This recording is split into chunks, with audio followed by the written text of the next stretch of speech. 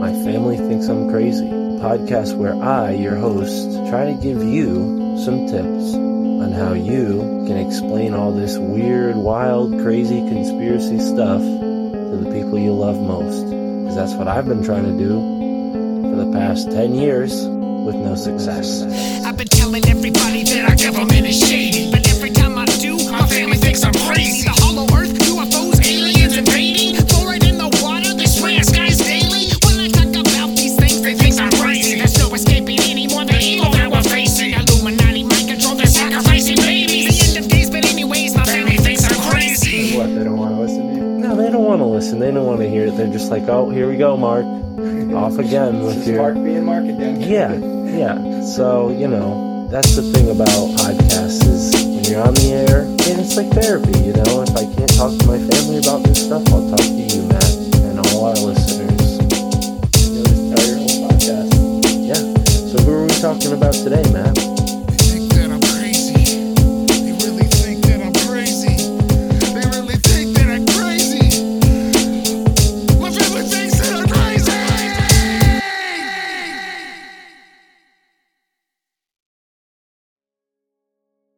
My family, they'll listen to what I have to say and give their opinions, but it doesn't go any further than that. Psychedelics help too, though. I think I'm putting in my resignation tomorrow. she will be free tomorrow, as of tomorrow. That's how I like to look at it. And I will be free. We have our own way, I guess our own form of spirituality, like you said, Buffalo.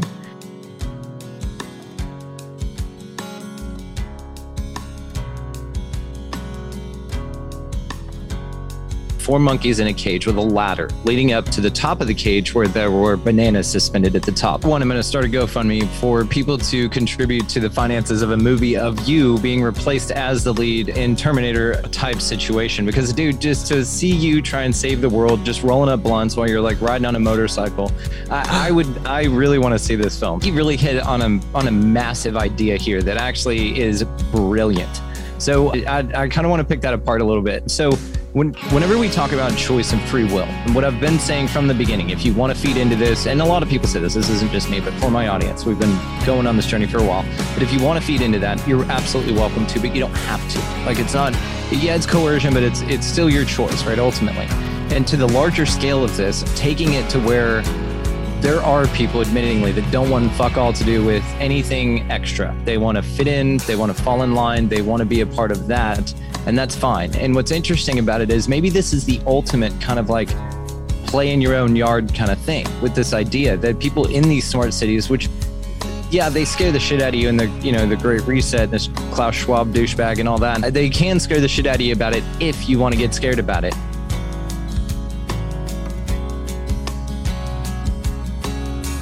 Problem turns into the reaction of, well, then we have dis-ease, we have these issues in society, we have these divides against all of us, this unauthenticity that we gravitate towards simply because we don't know what we really are while we're here, but someone else does know this, and they're the ones that put the control system in place. And then the solution to that is to then further push this totalitarian thing. So it's like that model, but on a huge scale, having to do with everything. It's not even in these microcosms, because as above, so below. So maybe that idea as above would also be on the biggest scale possible, which is everything.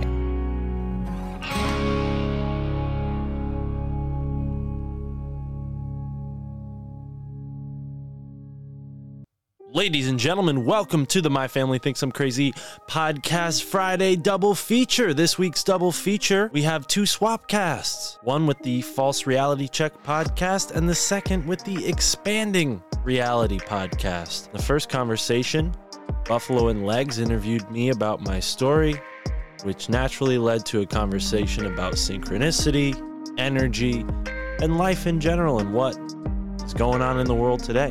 After that, I spoke with Brandon Thomas on the Expanding Reality podcast about similar things, the collective consciousness, the global parasite that is infecting us all, and what to do about it and how to remain positive. So enjoy this Friday, enjoy your weekend, and I hope you support us on the My Family Thinks I'm Crazy Patreon, patreon.com/MFTIC, where every episode is released at least 2 days ahead. So if you join our 2 for $2 club, you'll get all of the My Family Thinks I'm Crazy podcast 2 days ahead of time. If you join for $3 or more, you get the whole scene. And if you join for $5 or more, you get everything. $33, of course, gets you into the Best Friend Book Club. And we do have quite a lot of people who've made their way into the book club. So thank you, all our best friends in the book club. And thank you for joining us here on the My Family Thinks I'm Crazy podcast. Oh, and one last thing. If you want a spirit animal name, sign up for the Patreon. If you join the Patreon, you will receive a spirit animal name.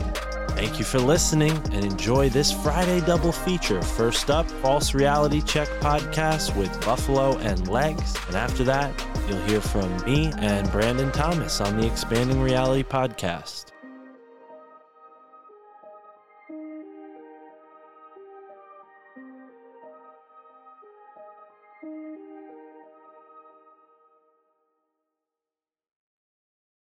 Wonderful Mark from My Family Thinks I'm Crazy podcast. And recently he's working with Michael Wan. Yes. Your handbook for the apocalypse. Big time. And Michael, he's cool. Thank you for bringing that up. Yeah, that's a fun new show.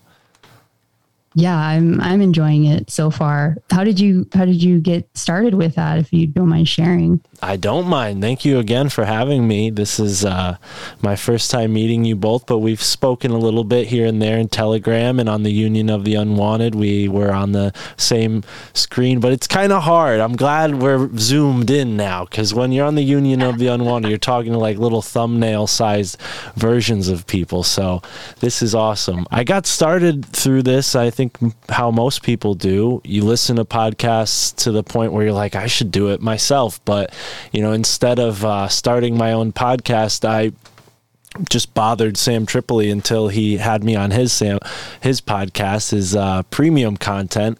And then, you know, something about me warmed up to him, and he eventually offered me the chance to work for him, you know, and that kind of kicked me in the butt to the point where I'm like, well, I have to start my own podcast. I can't be working for Tinfoil Hat and have nothing to show for myself. So I started my own podcast, and Michael Wan, you know, to connect him into the picture. At that point, I was very aware of him and many other people, learning a lot. You know, I was a delivery guy for Amazon, so I would spend a lot of time listening to podcasts, as people might be doing right now while they're listening to this. You know, you're working your full-time job, and I always saw it as an opportunity to get a free education, because I dropped out of community college, and that kind of bugged me a little bit. And I've always been told by people, oh, you're really smart. What are you doing? And I'm like, oh, I'm a delivery guy, you know? So it was kind of motivation in a way to be like, wow, all of this stuff I'm fascinated by can actually bring me somewhere tangible, rather than it just being a hobby and an interest, right? When I saw how other people were making podcasting a career for themselves, you know, and that wasn't wrapped into my motivation for meeting Sam. Honestly, I just wanted Sam to have this one book, right? This book called The Kabbalion, because at that time he had probably been around like episode 270, 80, the early 300s, somewhere around there.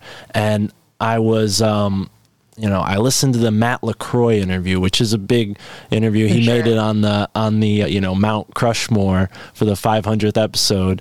So, you know, Matt LaCroix is awesome, right? Like, everybody loved that interview, and everybody loved like that energy. And I think Tinfoil Hat kind of changed a bit when that interview happened. Like, Sam started warming up to a lot of these things. Like, in the past, they got into that stuff a little bit, but for the most part, it was a deep state conspiracy type show, and Matt LaCroix brought this other element into the picture. And I might not even be doing this if that didn't happen, because Sam kind of got more interested in spirituality at that time too. Obviously, the birth of his twin daughters played a role in that as well. But, you know, I think my motivation for giving him the Kabbalion was like, Sam, you know, you gotta know what the Emerald Tablets are. Like, because people who don't know, like, the 7 Hermetic laws come from the Emerald Tablets of Thoth, right? And to me, they're talking about all this stuff. I'm like, oh, if only Sam knew the 7 Hermetic laws, like this could possibly like make the show, you know, better. Like that's all that was kind of on my mind. As like a super fan, I wanted to maybe like give Sam that book and potentially give him a new outlook on things.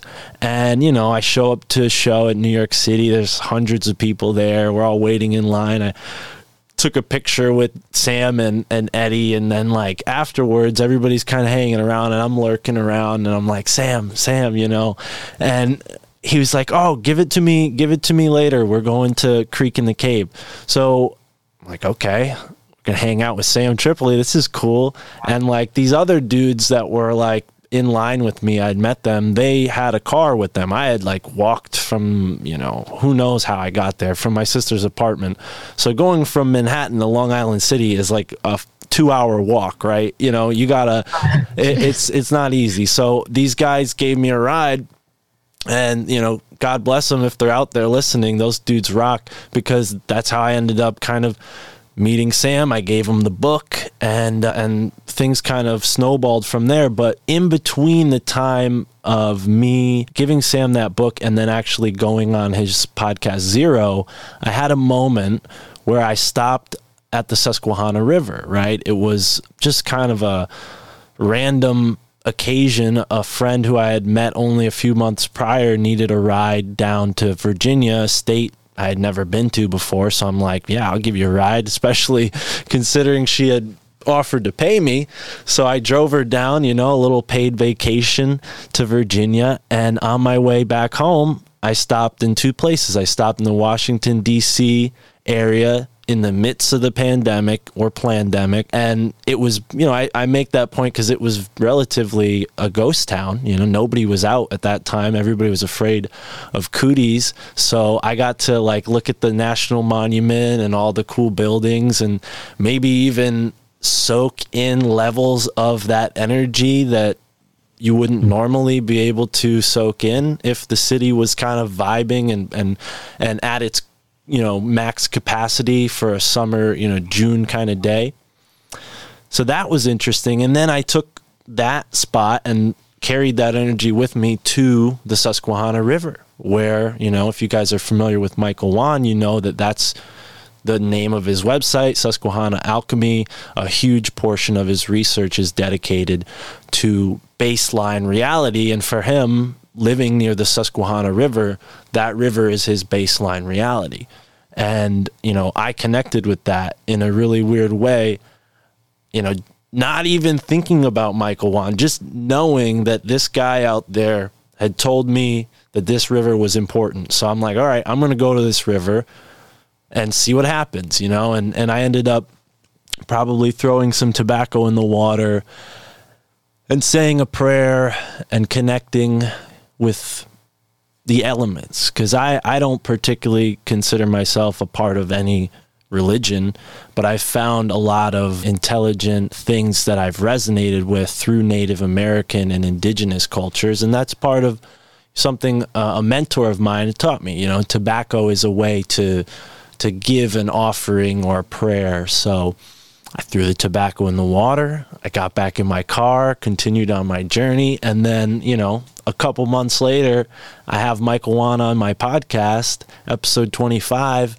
and we hit it off. He's like, oh, look, check it out. I just made, you know, this wand. I added something to it. I'm like, dude, I got a wand right here. And I like grabbed my wand. It's actually right there on top of those books right there. But, you know, that little connection kind of created a friendship. And my wayward ways at that time, you know, the beginning of the year, I was just like, go, go, go. I don't want to be home. I was living with my dad at the time, so being home really sucked. I just didn't like it, especially at my age, 26. Now I'm 27, but I didn't like being home at all. So any excuse to like travel was great. And I met this girl who was living in Indiana. She invited me to come to her place and all that. So in between going to Indiana, I would stop at Michael Wan's spot because he lives, you know, kind of on the way, and it's like a 12-hour journey. So I'd rather like cut it in half and stop somewhere. And he generously kind of offered that during our podcast conversation. And I'm not shy when someone offers me, you know, an invitation like that. I'll take them up on it, right? So I stayed at Mike's place, and he gave me one of these sort of skymancy readings. And I'll say it really helped me clear my head at the time, because that person that I was seeing in Indiana, I'm not dating anymore. And the person that I'm in love with now, and who's a huge part of my life, you know, I had known at that time. And that skymancy reading now in hindsight really sharpened the path forward for me, and made me realize like who was important in my life. And so, yeah, that, you know, it's so interesting how someone can go from being like just someone you hear their voice on a podcast, and then you're in their house, you know, staying in their son's like bed, you know, and like in the extra spare room, and like, you know, it was just so cool to like be accelerated into that world. And yeah, you know, it might sound like, oh wow, Mark's so lucky and whatnot, like how could you go work and do all this stuff and it worked out so great? It's been a lot of hard work. It's been a lot of wasted dollars. It's been a lot of wasted gas, you know, and reading books that maybe felt at the time like there was no point in reading them other than I was fascinated, you know, because like I was just talking to my aunt this afternoon. You know, most people don't think about the types of things we talk about on our podcast. So when someone asks me like, oh, Mark, how you doing? Same old shit. I'm like, no, not same old shit. Like, I'm like, do you really want to know what I'm thinking about? Like, you sure? Like, do you want to get into this? Like, you don't know what ley lines are. You don't know, like, so it's just going to become a debate, sadly, because you try to explain certain things to people and they're not even with you, like the premise. So now you have to explain the premise, and then they're like questioning the premise, and then you can't even get to what you were thinking about because they won't even entertain this line of thought because they think, you know, they're open-minded until they get hit with something that, you know, questions their reality, and then they're not so open-minded. So finding guys like Michael Wan and Sam Tripoli was a relief for someone as crazy as me, because I just want to talk about this kind of stuff and get into this kind of stuff. And same thing with Tara, like she puts up with my craziness too, and she's really, you know, shown me a lot since us kind of merging in that way. She was going to jump on the podcast. She might jump on. I don't know. I can't push her too far, but it really warms my heart seeing you two do the podcast together, you know? So it's very inspiring. But yeah, long story short, that's kind of how I met Michael Wan. And then, you know, doing what I do with Alt Media United, I've tried really hard, maybe more than I would have, to make these connections and network with people and create a podcast network, which you both are welcome to be a part of as well. And you know, do my best to give people an opportunity to express themselves independently. Because I've seen, just from being a fan of podcasts, how like influence from a network can change a show, right? I used to be a fan of Stuff They Don't Want You to Know, which is like really like mainstream conspiracy. Like it might as well be on PBS. It's not anything crazy, right? So true. Like it's interesting stuff for someone who's new to all of this. And there was a time when their shows were very red pill, like if we want to use that term. And that was when I started listening. Then I eventually had to wake up and be like, oh, these guys are on to something. And it's not anything that I believe in. It's probably warped by a guy like Marshall Brain, you know, whoever he is, and How Stuff Works is its own entity. But I found open-minded people. I found, you know, this kind of voice in a sea of information, and I'd like to help those people because I know how hard the work can be from this perspective of like putting stuff together and having a conversation and researching and all that. Like, marketing your podcast and figuring out which platform you need to be on to not get censored and all those other little ins and outs. Like sometimes that catches up with you, and then what happened to Tripoli happens to you, where all of a sudden, you know, 4 years of hard work just gets censored off YouTube for good, you know? And like, obviously he could take a hit like that because he is Tripoli. He's doing great. He's, didn't need YouTube. He didn't create himself with YouTube. It was just a byproduct of his success to have that platform as an outlet. But I think folks in our position where we have, sort of the idea that we're going to be an entrepreneur at this, we want to know that this is going to be something that's going to sustain us legitimately, and we're not going to wake up one morning and our, bread and butter is rotting, between our fingertips. We got to maintain that. I don't know. Maybe I'm getting too metaphorical, but take it away, folks. I've been talking so much here. You guys have so much energy. No, Mark, it's all good. That was so, I didn't know all that of how you connected with Sam. And that was something I always wanted to know, because I always hear, I always hear your name mentioned on Tinfoil. I always hear your name. I always hear Mark's scheduling, Mark's doing this. And so it was good to kind of put it all together and how you met with Michael Wan, and especially because we like Michael Wan too. I mean, we love Sam. I think the reason why we're on Rockfin is obviously because of Sam, and it's crazy how the direction that you pointed him and Matt LaCroix and everybody pointing him in the spiritual way. And I think it was for the better. And like you said, when Ghost of Ninja got born, it brought everything together, and now the full bloom of Sam Tripoli has come out, and he is just abundant like crazy, and he is just handing it out to people like, come aboard, I'll help you. Let's do this together. Yeah. And you with Alt Media United, and yes, we would love to be a part of Alt Media United. It's been crazy the way we've experienced all the love from the community coming out and talking about our life and getting interesting takes from people.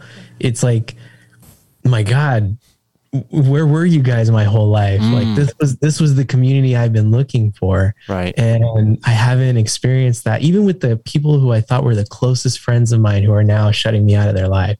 I haven't experienced that with those people. And to me, it's crazy that some of these people we've never even met. We've never even been in the same room. And I'm like, oh yeah, we should totally come visit us, like come stay and like, let's take care of each other. Yeah. It's weird. And Mike and I just mentioned this on episode 7 of your handbook for the apocalypse, that like, we're here, we found our tribe, and that's kind of the idea behind the show is like, okay, we're all part of this like awakening, if we're going to use that definition of the word apocalypse. So let's like kind of show people how we're guiding our way through it. We're not going to create the, master text handbook, but it's our handbook. Now maybe it could be yours too, right? By tuning into the show.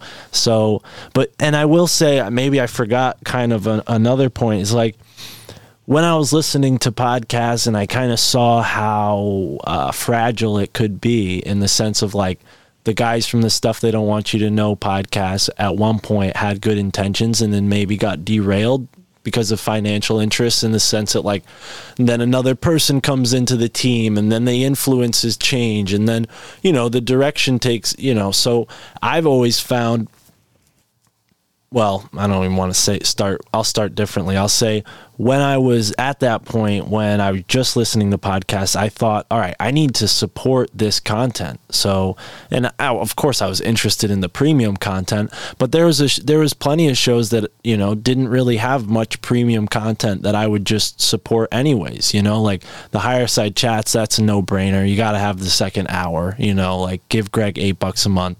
You're not gonna regret it, right? Same thing with Tripoli. Like, I've been supporting Tripoli since he was on Patreon, and that's how I even got to like talk to him, because I could have just been hitting him up as some random guy on Instagram. I don't know. Instead, I was a guy on his Patreon sending him direct messages like, hey, dude, I'm helping you out with this. Like, maybe you'll take me a little more seriously. Not that I like deserved anything or anything like that, but that's the kind of approach I took. Like, karmically, I'm going to give back to this content because it's serving a purpose for me. I should help them out and help them maintain this, because I didn't want to see any of those shows end. And, now I'm lucky enough to have people supporting me on a Patreon I created, right? And looking for other options. Rockfin is one of them, right? Like you guys said, really cool to be on there. Most of us wouldn't be on there if Sam didn't get kind of like asked to be a part of it. And that was big for me too, because he only created 0 because he needed another show to do for Rockfin, right? And that was kind of where he asked me to be on for episode 3. And then he asked me like, hey, do you know who else I should have on the show? And I didn't like send him one suggestion, guys. I sent him like 30 people. Like I sent him an email with like name, like when they were born, what they talk about, you know, like with their email, you know. So I showed him like, not that I even thought that he was going to like ask me to work for him. I just sent him that because I'm like, these are all the people I want to see you talk to. You know, that was it. There was no like resume involved with me working with Sam. Sam was just like, oh shit, okay, you might be the right guy for this. And then, you know, with the quality and the caliber of people I was booking on Zero, he was like, oh, maybe we should have you booking for Tinfoil Hat as well.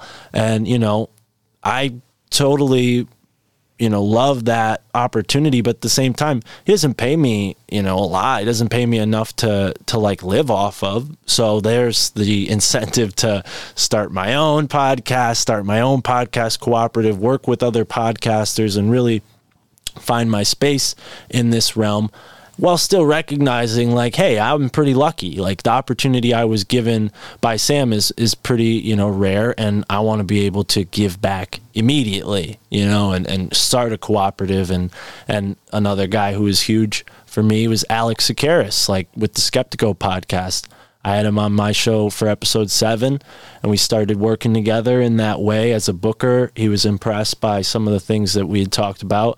And then that evolved into him basically funding Alt Media United's beginning. You know, now he's kind of stepped back and doesn't pay me anymore, but he pays for the website to exist, and I do the rest, you know, and that's kind of a mutually beneficial thing because his podcast is a part of it, and he's networked with a lot of people in the cooperative since. So that's a little bit of like the backstory too, and that's, you know, I'm really grateful you guys even asked about that because it is nice to talk about that. I don't like to talk about that kind of stuff on my show. I try to make it more about the guests, but I don't want there to be any mystery about this kind of stuff. Like, I'm just a normal dude who grew up in Connecticut, like with a huge income gap over here, you know, like not on the right end of that income gap. And I'm just trying to build my way up in a job that doesn't completely suck my soul from me, you know, and I've always been so against the grain that I didn't really fit into most jobs. I mean, I smoke so much weed that like I can't get hired at most jobs. So that's kind of prevented me from going into that mainstream world as much as I could have, right? And maybe been more of what my family expected me to be. And, you know, that brings me back to why the name of my show is so true, because, you know, my family thinks I'm like a crazy pothead who's just reading a bunch of like magic books, you know, like they don't get it. Like they love me, they support me, and they're proud of me when I accomplish something, but they're not like on board with half of the things or even 70% of the things that I talk about or believe in, and I accept them for that.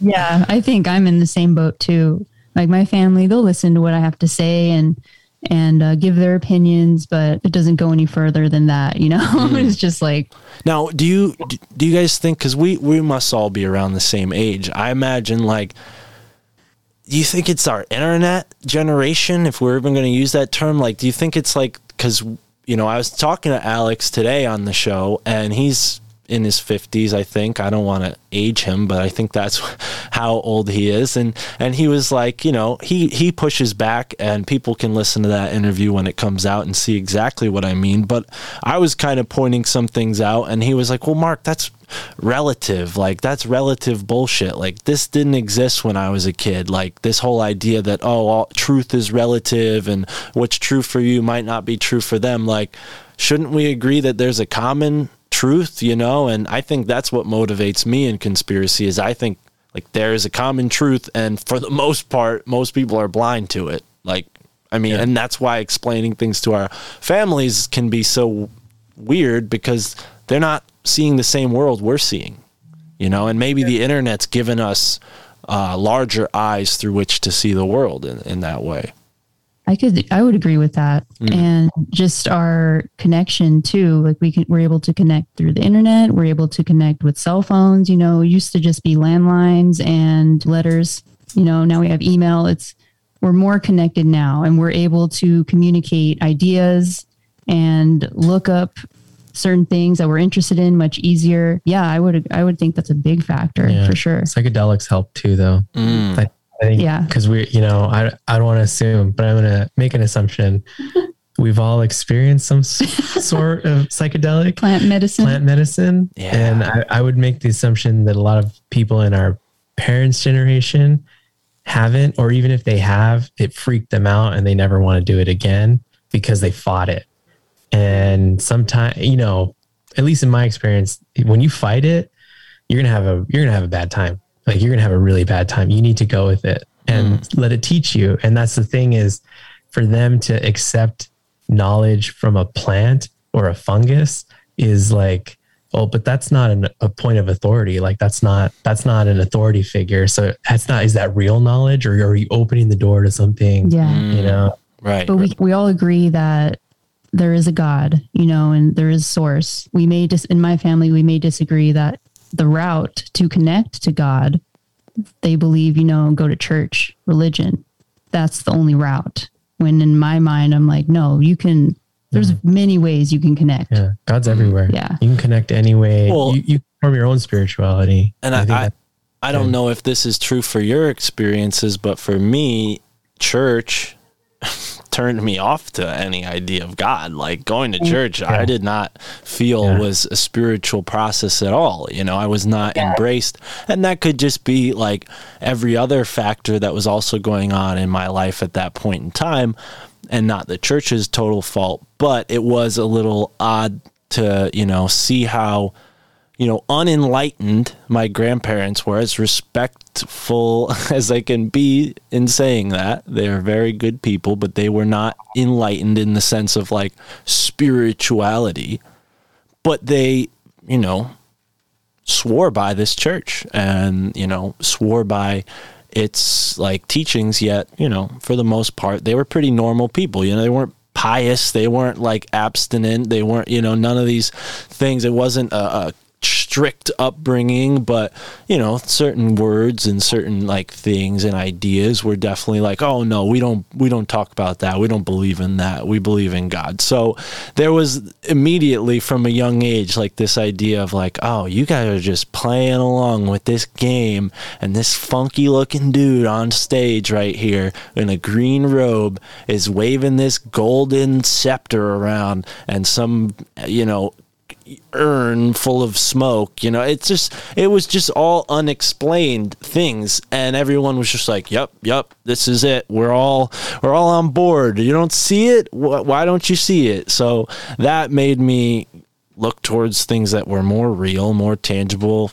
nature, the things around me, and unfortunately culture, right? Because I'm not perfect. I was predictive programmed my whole life and had to like work my way out of it in reverse. And now, like, thanks to the books and thanks to the podcasts, I have maybe a more clear vision towards what's out there that can be found and what can be seen, rather than maybe just what the TV limits us to believe is real. And that was huge for me, because I realized like, oh, a lot of people are just living through these like themes and archetypes that we're given through the television. I kind of always liked examining what I was watching on TV, and not always, sometimes I would just check out. But at the same time, like, there were certain things going on in that time in my life that then inspired me around maybe 15 or 16 to smoke weed for the first time.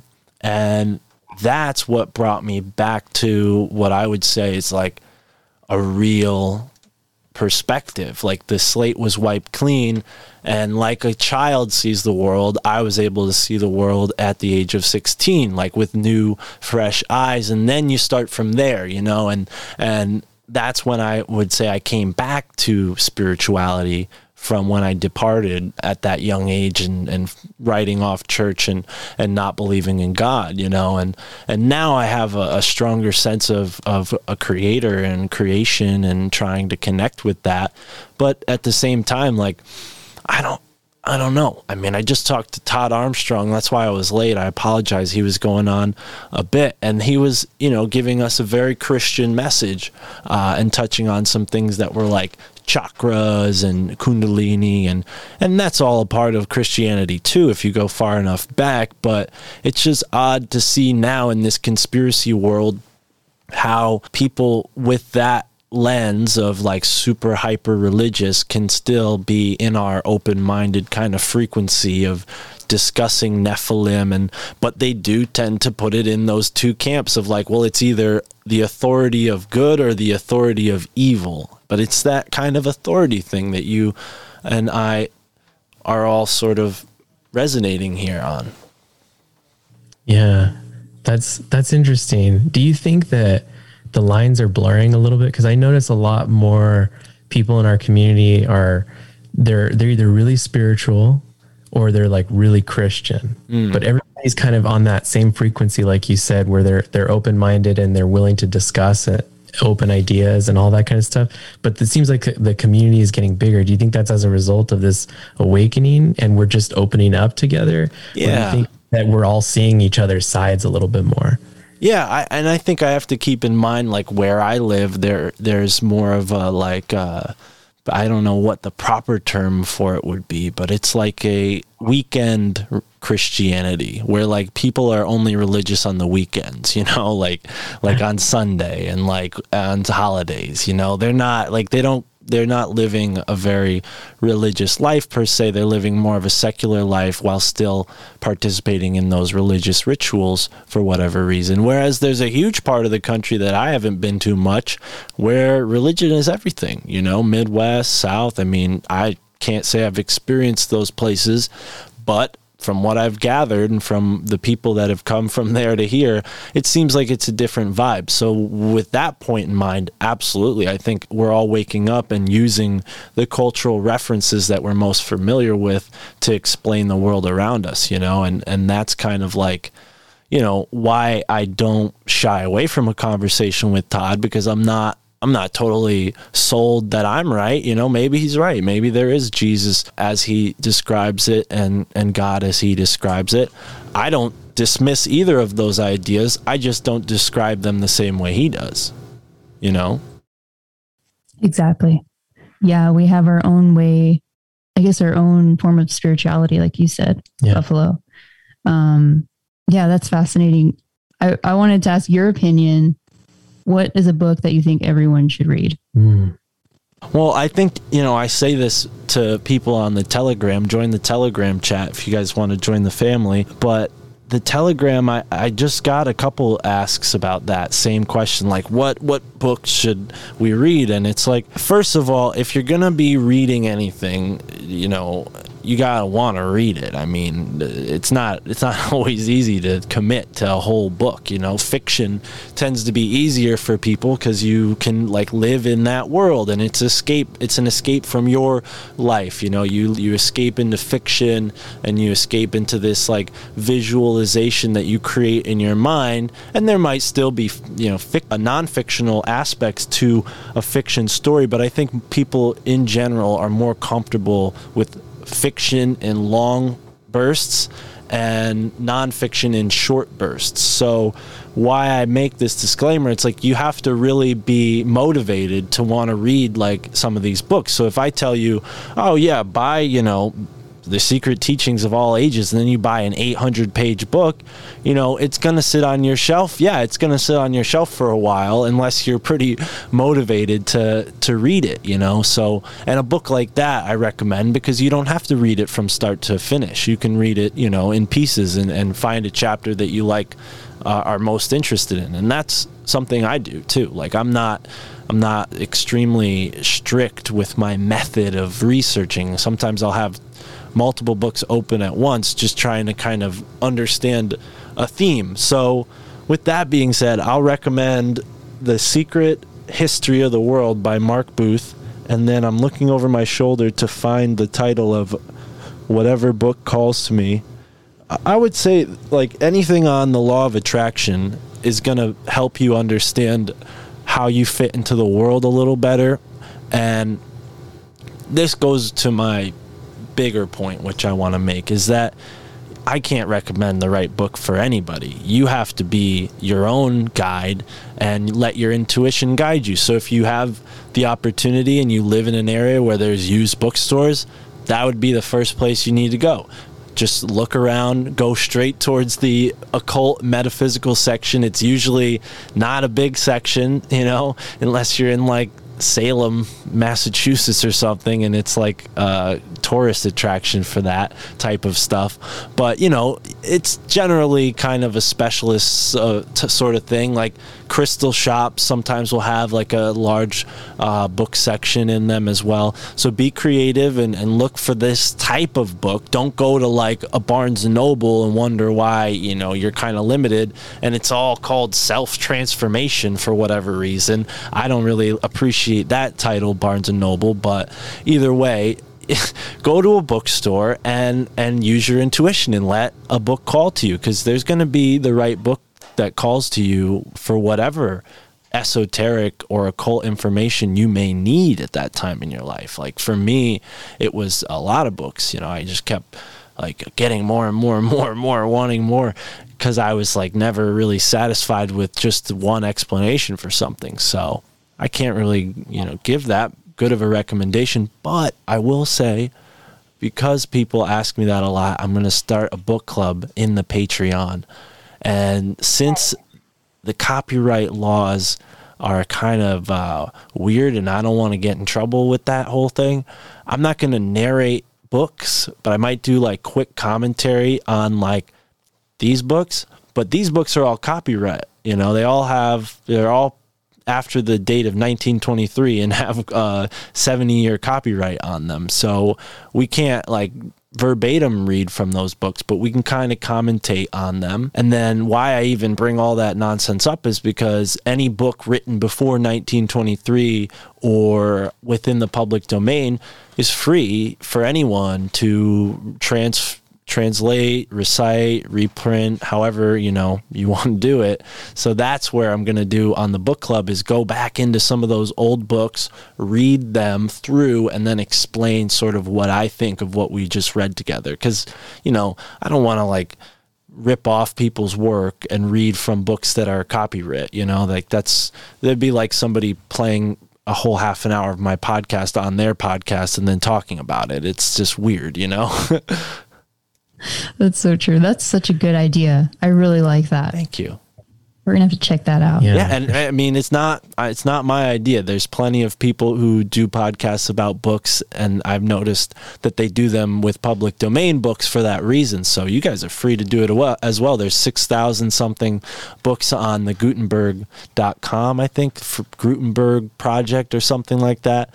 So it's all out there if you guys look up like public domain books, and yeah, I think together as a podcast collective, if we're all looking into this kind of stuff, more information will come to the fray. So as much as I want to take that compliment for that idea, it's like, no, like everybody should do it. It's not my idea. Let's all do this together, For sure. Yeah, we're going to have plenty of time on our hands in the very near future. So I hear, yeah, that's exciting.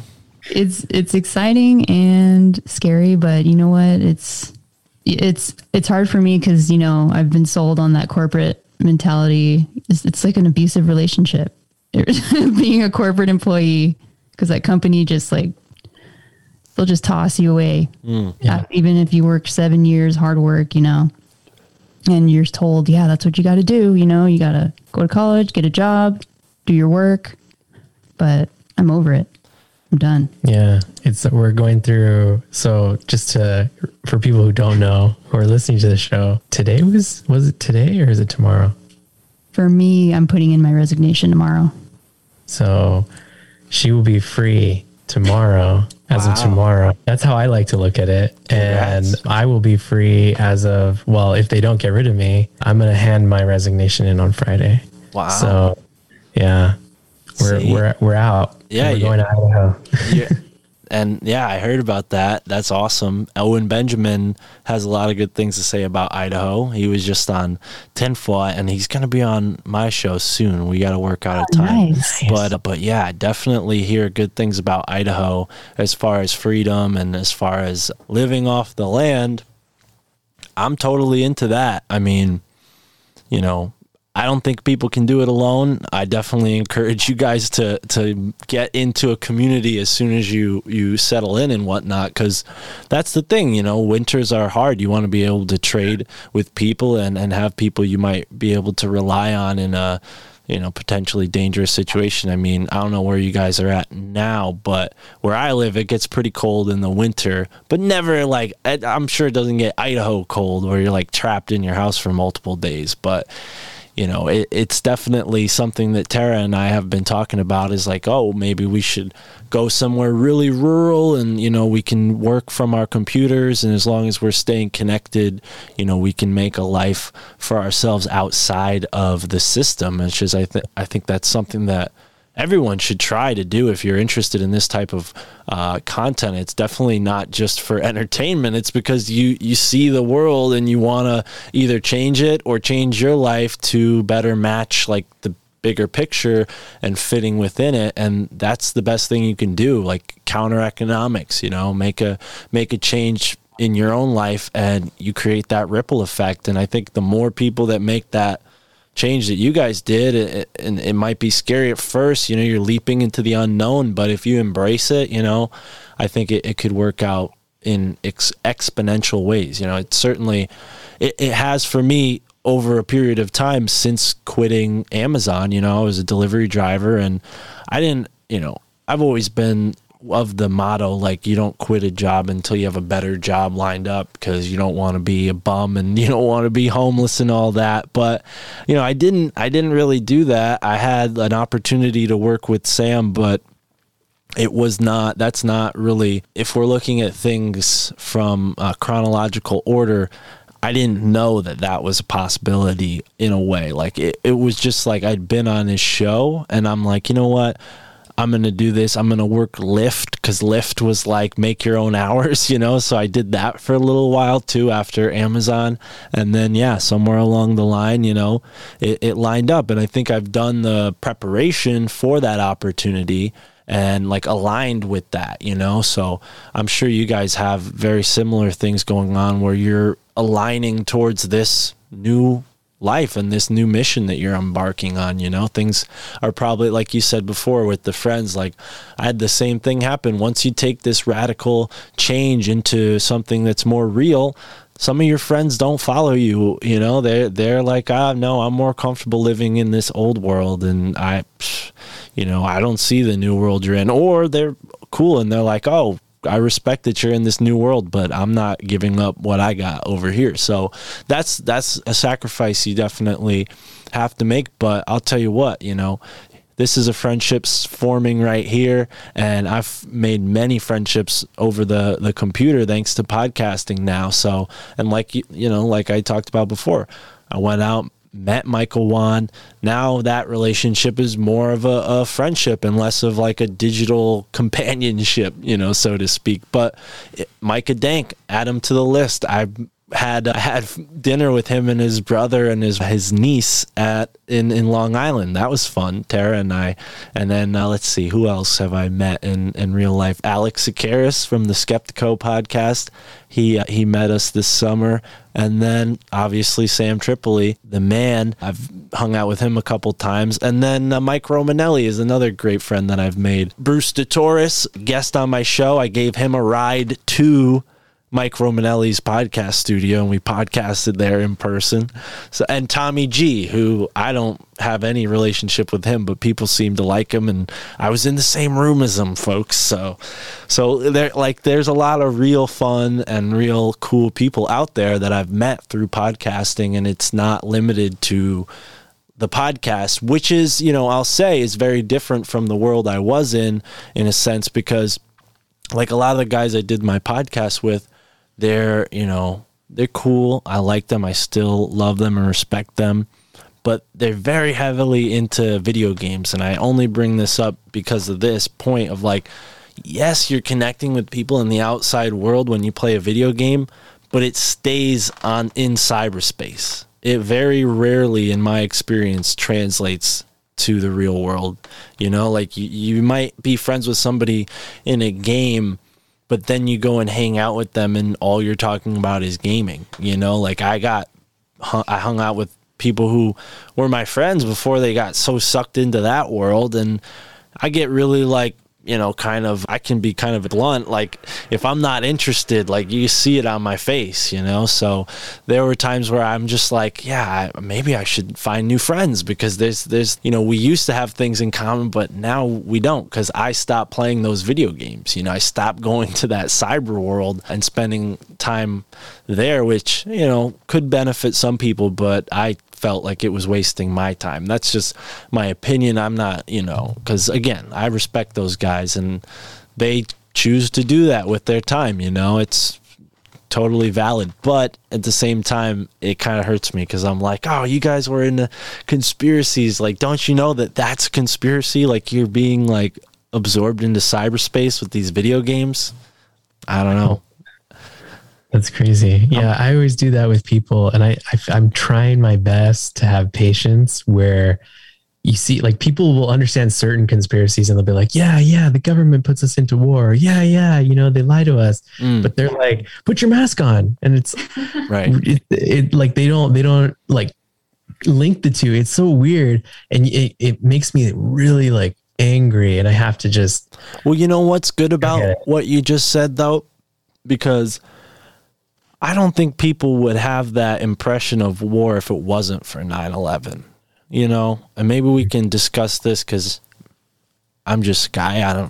What I say is open for debate, but it feels like there's this really strong patriotism that got beat so hard into people after 9/11 that a lot of people were like, oh, wow, yeah, that was and they might not go rabbit hole far and say like it was a planned event and it was a conspiracy theory, but like you just pointed out, they can recognize that war is not what they say it is on a mass level, and it's not always engaged in just to protect people. And as a matter of fact, it's probably never been used that way. So that's kind of where I stand on that whole thing. But I wonder if this whole mask incident and the whole pandemic could possibly push people towards radical health in that way, like where, you know, going through this whole thing, what if it ends the whole epidemic?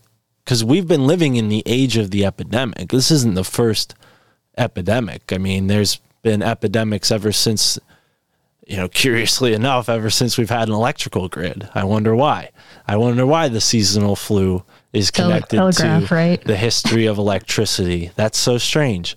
But, you know, getting back to the real and baseline reality and what Michael Wan talks about and what you guys are doing by going to a rural place like that, that's what I think people are getting keen to, and maybe will, just as far as the pendulum has swung this way in the crazy world, we're going to go the opposite direction into harmony with nature, you know, and I hope that happens, because it seems to me like that's the case. I mean, I'm wearing freaking underwear from Matt Landman right now, protecting me from the EMF on the computer. So like there's serious things going on. Like just because I'm doing the podcast here, don't get it twisted, folks. I'm taking precautions as much as I possibly can, but I also feel like I'm sacrificing a little bit of myself to help wake people up, because for whatever reason, this is what I like to do. But, you know, like, we do need to recognize that might be just as much of a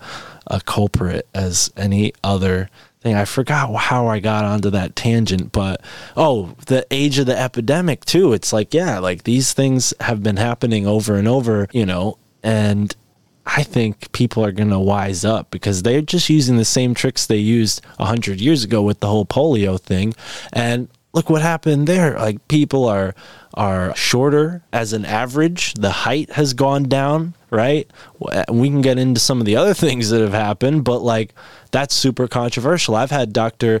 Andrew Wakefield on my podcast talking about some of the links he's made with the jab and all of the really harmful consequences of taking that form of experimental, I don't want to call it medicine, but experimental whatever, you're the experiment. Let's just put it that way. But yeah, so not to go into that whole realm, because my point being is like, it's not going to get worse than this from what I've gathered. And I don't know if you guys stay up on Tinfoil Hat, but I listen to every episode. I have to. After this, I'm going to listen to the newest episode with Nick Hinton.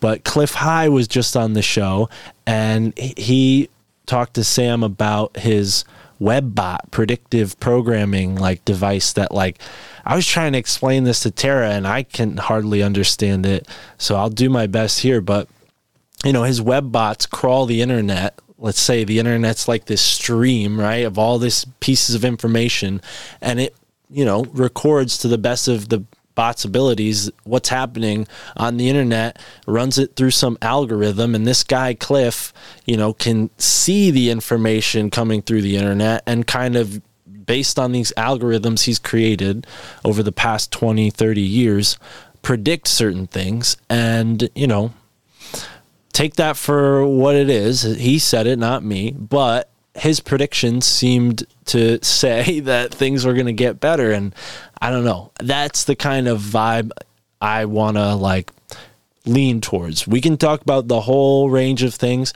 but I like to end on a good note. Not that we're ending, but you know what I mean?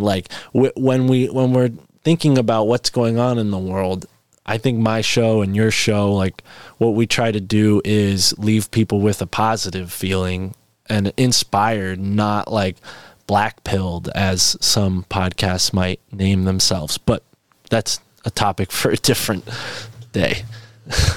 For sure. That's so interesting you bring that up. In our Telegram chat, Andy from the Deep Share podcast, he sent us a video.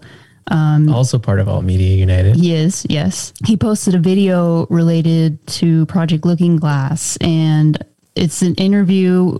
I don't know, you don't know if it's real or not, but it's a very positive message. But it's ex-military guy talking about Project Looking Glass and how every time they tried to see into the future, it all pointed to everyone waking up, and the elite parasite class, whatever you want to call them, basically failing.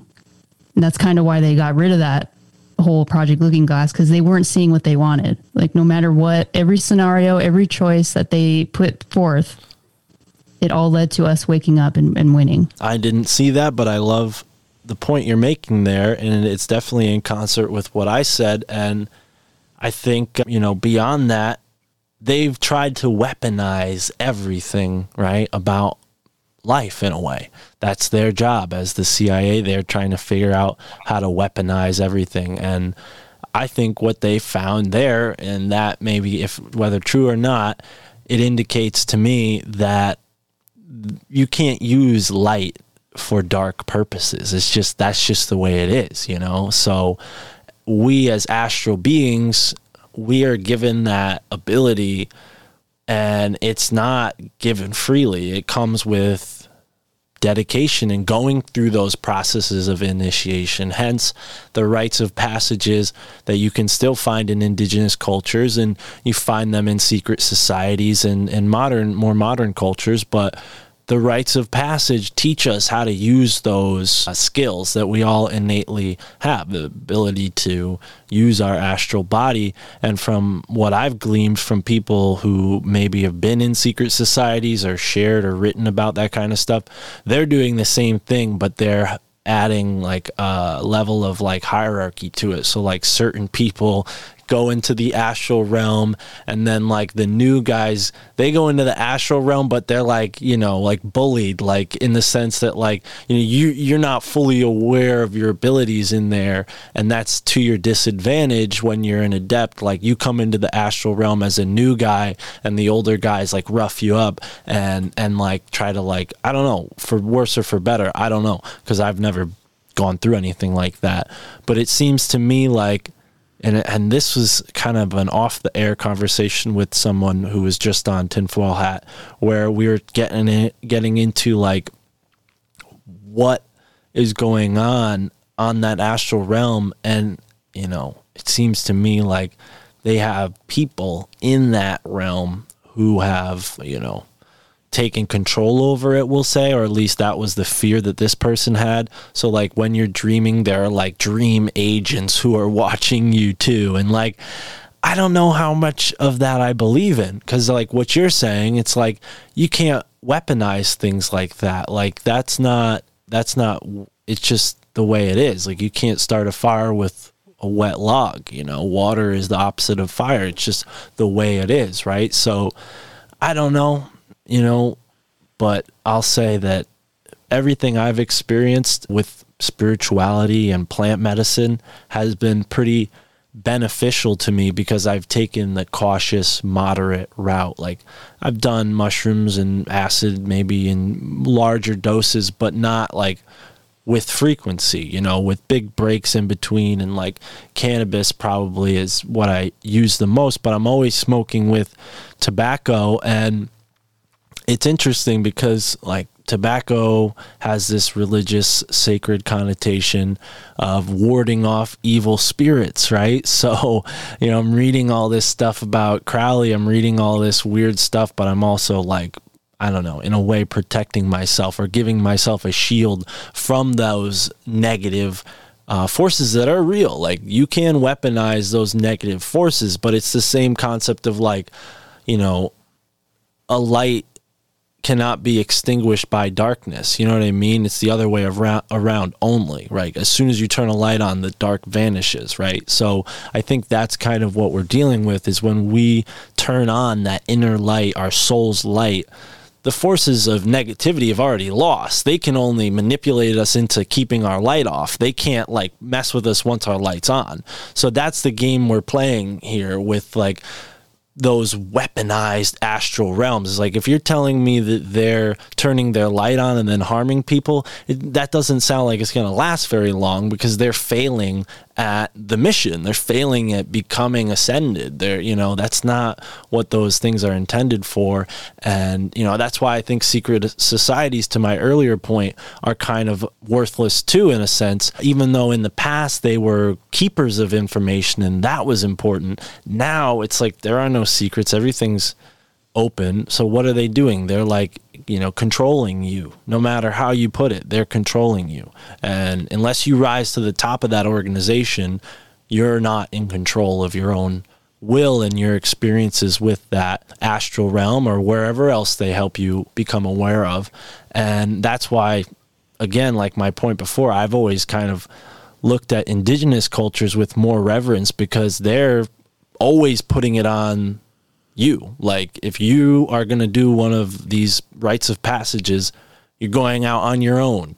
And then it's up to you to take that learning and integrate it into whatever you become in life. You know, there's no like, okay, you passed the first test, now the second test comes up. Like there's no, it's like a couple tests, but there's a final point. It seems to me like with these secret societies, they've gamed it. So you're just like, you know, going up this like back and forth, back and forth, back and forth, and never actually reaching that ascension that we're all, you know, it's our birthright. And we live in this world where there's those negative forces that are like trying to keep our lights off. And as soon as we turn the light on, that's when the process starts. And anything that you do that's negative diminishes your light and brings you back down. You know, it's kind of like, I don't know. And maybe this was really far off from our original point, but that's what you get from the My Family Thinks I'm Crazy false reality check swap cast. I'm loving this. No, Are you this kidding is me? great. It's so interesting. You refer to tobacco as a spiritual medicine, and they totally inverted that shit on us. You know, Yeah. it's They're like, if you smoke, you're going to get cancer. like I've never really looked into tobacco at all and considered it some sacred plant medicine. I'm really interested now into looking into it more, Yeah. because for the fact that it was totally inverted. And yeah, I don't know. Yeah, crazy. it's crazy that like this, is that part of their process is it part of their process to take something and then just invert it to make it so that we never really know what's going on? Right. That has to be, right? Well, and I think, people would call that maybe alchemy, but yeah, inversion. I mean, Sam said it a bunch on the show when certain guests are on and certain topics are being discussed. But when it comes to tobacco specifically, I mean, it's a new world plant in the sense that it didn't exist in the quote unquote old world, right? Not true, because the Egyptians have tobacco in some of their tombs, but that's a conversation for a different story. If we're gonna just maybe pretend like the official narrative is even halfway true for a second, tobacco is considered an old world plant, right? So new world plant, so very different from old world plants like cannabis, which is considered an old world plant, grows in Asia, grows in Africa, grows pretty much anywhere. But tobacco is particular to North America, and I didn't start smoking tobacco for any like sacred reason. Hold on. I just dropped my lighter, speaking of smoking. So I didn't start smoking tobacco for any sacred reason, like I'm not trying to blow smoke up my, so to speak, but like I just smoked it because that's what my peers were smoking out of, blunts, hip hop music. Like this is the culture that I kind of got into when I started smoking. And it wasn't until a couple years later that, because I had pipes and bongs and I didn't just like only smoke blunts, but it wasn't a couple years later, maybe when I was like 19 or so, I was in community college and I met a guy who is an indigenous person from Arizona. He's part of a Pueblo tribe, part of that culture. And he basically put it to me like, cannabis is the feminine and tobacco is the masculine. So to me, that, boom, yin yang, like, and I, at that point in my life, loved, Jeet Kune Do and really all things Eastern philosophy, just very curious about all that stuff.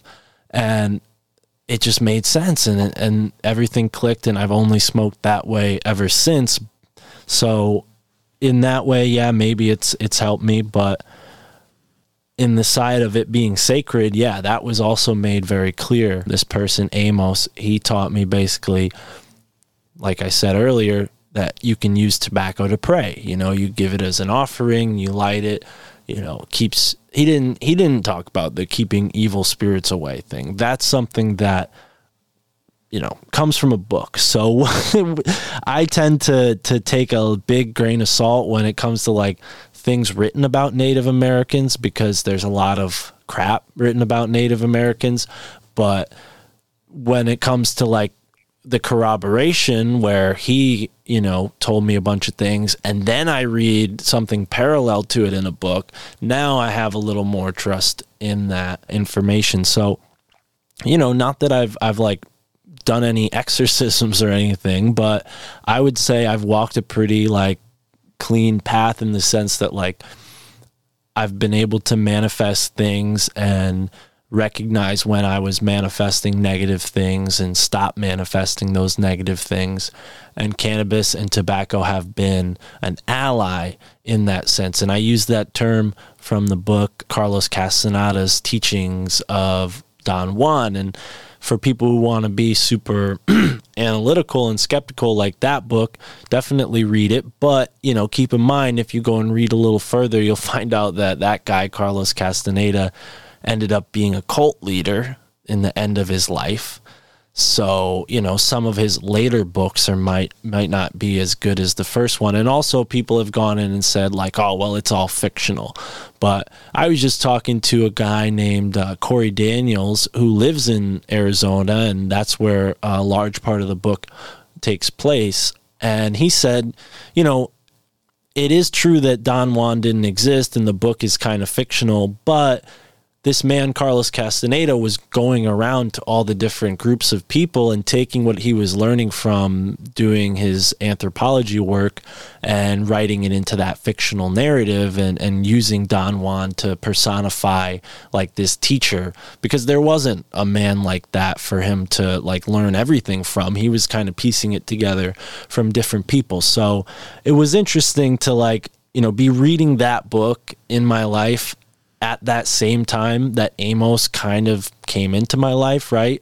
So there's always been that level of synchronicity, and that's why I also tell people, like, go and look in a bookstore yourself, because my synchronicities are for me and yours are for you, and that's kind of how you can have a greater connection with the world around you. And when you notice those kind of connections forming, you might consider going down that path a little further. Now, that might not always be true. I think there is a component of like manipulated synchronicity. We talked about that on your handbook for the apocalypse. But I think if you're connected to your heart and your intentions are good and you care about giving back to the world in whatever way happens for you, because everybody's got their own gift to give, so I think if you're centered in that, there's not a chance that those negative forces can get to you, and there's not a chance that your synchronicities can be manipulated, because you're following your higher self. And it's really cool that we're resonating on all this together, because this is the kind of thing that people are going to hear and then they'll resonate with it. And it has that fractaling effect where now, 3 people affected 30 people, who then affect 300 people, who then affect 3,000 people. And it might just be like we put a smile on their face by having this conversation, and then they put a smile on someone else's face. I mean, that's something there, right? That's magic, right? And that's what books did for me in a way. Podcasts do that for many of us, and I'm sure it did it for you guys as well. But that's why I'm like just kind of happy to get into this whole thing, because before podcasting, I was just crazy talking about this stuff to people who had no idea what any of it meant. Right. Just talking to the dog, Might as well be. Yeah. Oh, that's so beautiful. I love that. Yeah. You blew my mind with the whole feminine. Cannabis is the feminine, tobacco is the masculine. That makes so much sense, because the flower itself is the female part, right? When and that makes so much sense. I get it. And I'm almost done with your Corey Daniels episode. I love that conversation and his connection to the desert. Yeah, he's really awesome. Really cool guy. Yeah.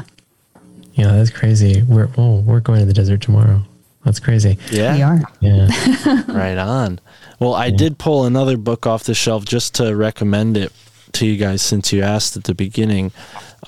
This book, for anybody who smokes weed, Liber 420, Cannabis, Magical Herbs, and the Occult. It's a big book, but it's definitely a big read. It covers a lot of topics, and I've had Chris on the show.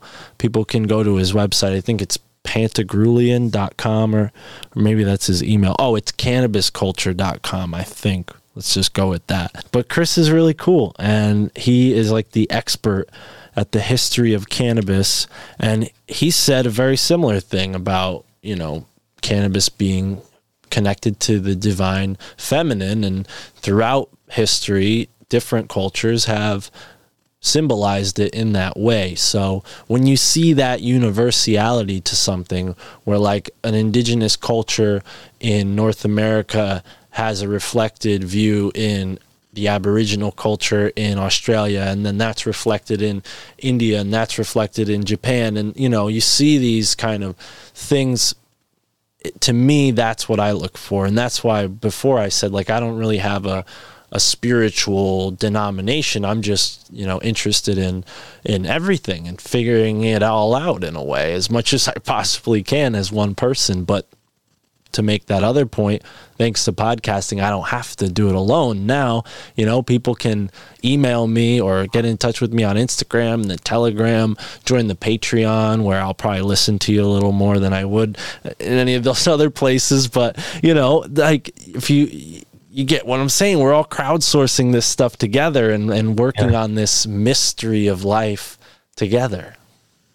Definitely. Oh, I love it. Yeah, cannabis, we both use, obviously, but for me lately, I've been using it more as a meditation device instead of just trying to get away and space out. Instead of abusing it, I feel lately I'm using it as it's intended. And I'll go out in the garden in the back and connect with the birds that are flying around, the plants in our backyard, and I'll use it before a workout. And my workouts are like, I tend to meditate too as I'm working out. It's wonderful. I appreciate it. The divine feminine. Yeah. And to that point, I mean, totally with you there. I think the reason why I had this experience from cannabis, here's Tara. Hey, how you doing? What's going on? I heard all this positivity talk. I had to come join. I love it. Yeah. Sorry, Buffalo had to get our charger because our computer's going to die. So sorry. No worries. No worries. We can keep going. Yeah. So what I was kind of reminded of when you said what you just said was this feeling of meditation when I was driving, right? And, you know, I've been smoking weed since before I learned how to drive. So I learned how to drive while I was high, and I've probably smoked weed every day since. So there's never been a time when I wasn't high driving. That by no means is a recommendation for other people to drive high, because I'm just a different person. I'm a special, rare individual in that way. So I bring that up because when I'm driving, I get put into a state of meditation. I think most people do, because you're focusing on the road and you're also listening to something or having a conversation with somebody, and your body is doing something that your mind kind of has been trained to do on a subconscious level. And the better you get at driving, you know, the better you are at kind of keeping your focus in two places rather than just on the road, right? At first, when you learn to drive, you're like, oh my God. But that subsides, and then you have like this level of focus on other things. And that mixed with cannabis, mixed with podcasting has been huge for me. And that's why driving and delivering, I think, was like you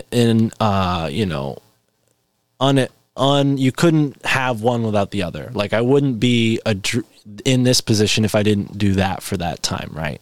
So I think on the point of meditating with cannabis, like, another thing I wanted to bring up is when I started smoking weed, I noticed a lot of my friends would only smoke weed in a social setting, whereas I was very eager to go home and be high by myself. And for whatever reason, that I think is super important, at least to where I've gotten, because that time alone, you know, is where I found all of the interests that I have kind of refined at this point in my life. And cannabis was a huge help in that. And that's why I interviewed Chris Bennett and read his book, you know, and all this kind of stuff. So I encourage anybody to do those same things, maybe save for the driving while high thing. I don't know how legal that is, but I'm going to keep breaking the law. I'll tell you that. I'm going to keep doing it.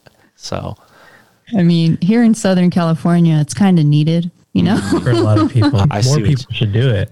Right. I've never been, but from the few conversations I've had with Sam while he's on the phone in traffic, it doesn't sound fun at all. He's talked about it on his show a bunch, though. So yeah, no, I've never been out there, but I mean, Tara can agree with me or back me up on this. It's like where we live, the traffic is terrible. Like, I call it the megalopolis, because we're like in between New York City and Boston, and like a lot of people like work and commute from our state to those cities, and it's just like there's a lot of traffic, and it's not always to Connecticut, it's through Connecticut, you know. Yeah. So yeah, I can see that. Right. Oh man, yeah, that's crazy. I'm sorry, guys, I had to get the cord. No, it's all right. Yeah, traffic here, it was so weird. Like, you know, when COVID first started and there was no traffic at all. It was pretty crazy. It's actually pretty nice. Yeah, it was very nice. And now that everyone's back on the road, it's like nothing ever happened, and people are a little more crazy now and more risky with what they're doing. But for me, I just chill. I'm like, I'll get there when I get there. Yeah. It's fine. Well, I think it doesn't help here is that a lot of people we see are wearing masks and gloves in their car while they're driving.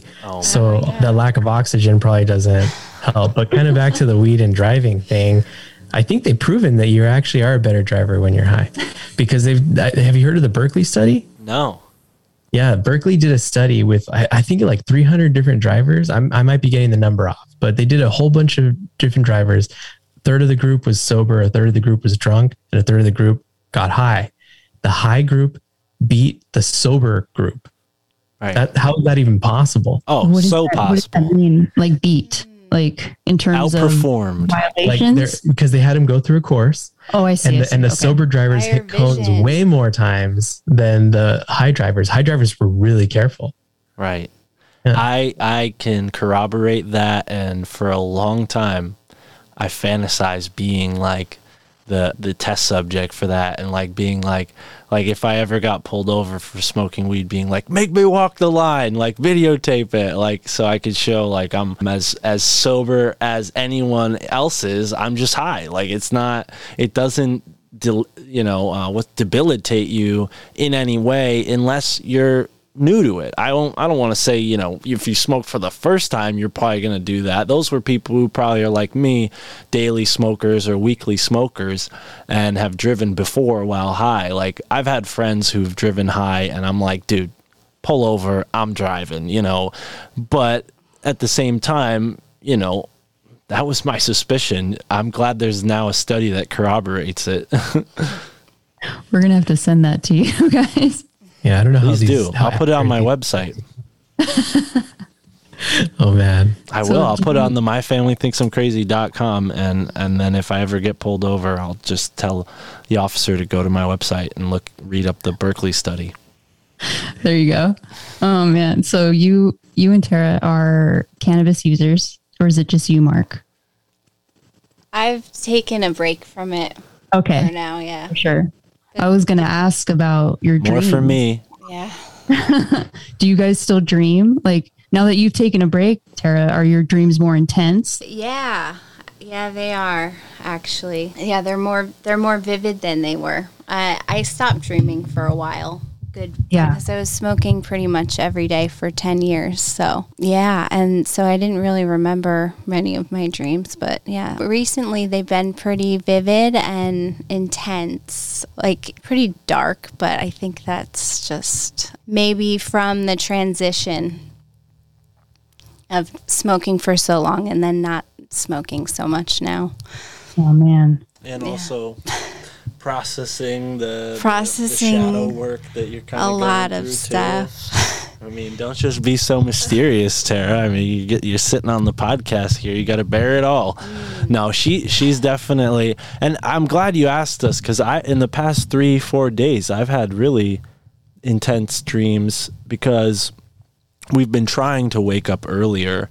So we'll set the alarm and then fall back asleep. And that's when I remember my dreams. It's never like after a full 6 hours. Because I think, I'm probably guilty of smoking close to bedtime really often. And that contributes to not remembering your dreams, because you're releasing melatonin when you're high. I mean, that not to bring everything to the finite molecular level, not that I think that's the most important understanding of things, but from that perspective, we're releasing melatonin when we get high. So we're essentially daydreaming, so I prefer to daydream for whatever reason. And some people night dream, but maybe it's because I'm like fully drained of that smoking experience, and then 6 hours passes, I wake up and then go back to sleep for a couple hours, and that's why I'm remembering my dreams. But there's definitely years that pass by where like I would only have dreams here and there, and it's definitely because of smoking weed. I don't know necessarily that it's a bad thing though, because like she was kind of alluding to, sometimes your dreams could be kind of dark, and for whatever reason, I'm better off without that. I don't know. Maybe that's wrong though, because I mean, she's growing a lot from experiencing that, and I know how important that is. Yeah, that's awesome. I know when we go to Idaho, our access to cannabis is going to be very limited. So I doubt that. You guys have a podcast. You'll be fine. Someone will listen and be like, dude, I'm in Idaho too. And then you'll find out that there's like a connection. So I would don't put yourself out there, but you already kind of did with this conversation. Someone will hear it and maybe get in touch with. Sure. I'll say it for you because I'm in a legal state. Send Legs some weed. There you go. Please help. Please help us. We're poor.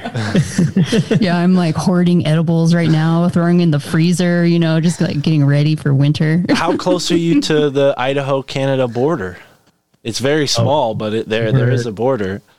We're probably like 6-7 hours because we're in Southeast. Well, there's I forget, I think they made a movie out of this, but there's some kid who would like get in a ghillie suit and like run weed across the border from Canada to like Washington and like other states, because it was, it's been legal in Canada for some time and not in some of the US states, but now you can go between Washington and Canada with weed. I'm sure that border's green, but yeah, my heart goes out to you. That's definitely a consideration that I make when I'm considering where I'm going to move. Like, I do want to live in PA, but they're like strict with the weed there, or like, I would live in New Hampshire, but they're strict with the weed there, apparently. Maybe I'm wrong. I don't know. Like we said, like, you never know. Someone will hit you up and be like, I got you. Yeah, you can put it out there. Manifest it. Have a marijuana ceremony. Call it in. Yes. Save a little bit and then offer it in a ceremony. That's my metaphysical advice. Right on. We're gonna do that with some tobacco. Should we do it with some tobacco? All the merrier. Yeah. We should do that. I think we should. Yeah. All right, we're gonna do it. We'll save some. We'll offer it. Remember, new moon for bringing things in. Full moon for closing things out, right? So don't go asking for this on the full moon, because then you might cross the wires and they'll think that you're trying to end your relationship with cannabis.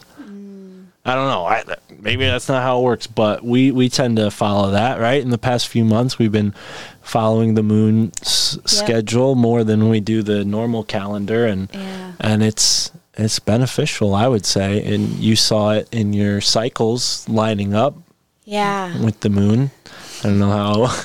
My cycles and the last full moon ceremony that we did, I had a lot of fear and doubt to release, and I certainly felt a huge shift after that. So, yeah, there's a big weight lifted, and here I am now, using my voice and facing my fears and my doubts and moving the energy along. So it's definitely helped. A work in progress. See, look, they're like doing Pilates and podcasting together. We could do it. These guys, that's why I'm saying you're so inspiring, you two. You're like up and at 'em with your mics and like. Yeah, I like that you guys are standing.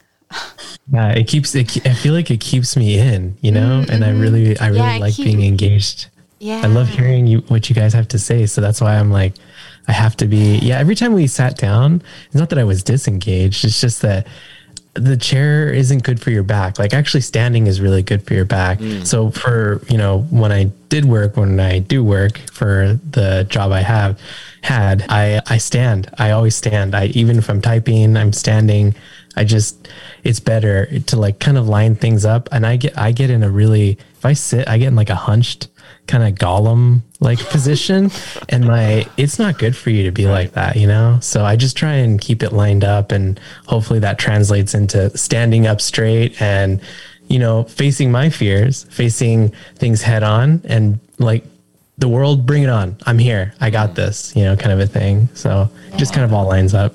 I love it. Yeah, we're going to consider that when we get into our new place, the ergonomics of our studio, because this is makeshift. This is all like we're in transition right now to getting a apartment. That's the next step. We thought we might hit the road in an RV. Who knows? Maybe that will line up, but that was part of it, is like if we hit the road in a van, maybe we'll find a place like Idaho is for you two, our place to call home in this new world where you can make a living connected through your computer and through sustaining yourself too, because I don't plan on just working with my computer, and I'm sure you guys might pick up some of this stuff too when you get out in a rural setting. Like you might start woodworking, you might start, creating your own pottery. Like all of these little things that humans have done for thousands of years are, like what we said with cannabis, meditative practices that you can tap into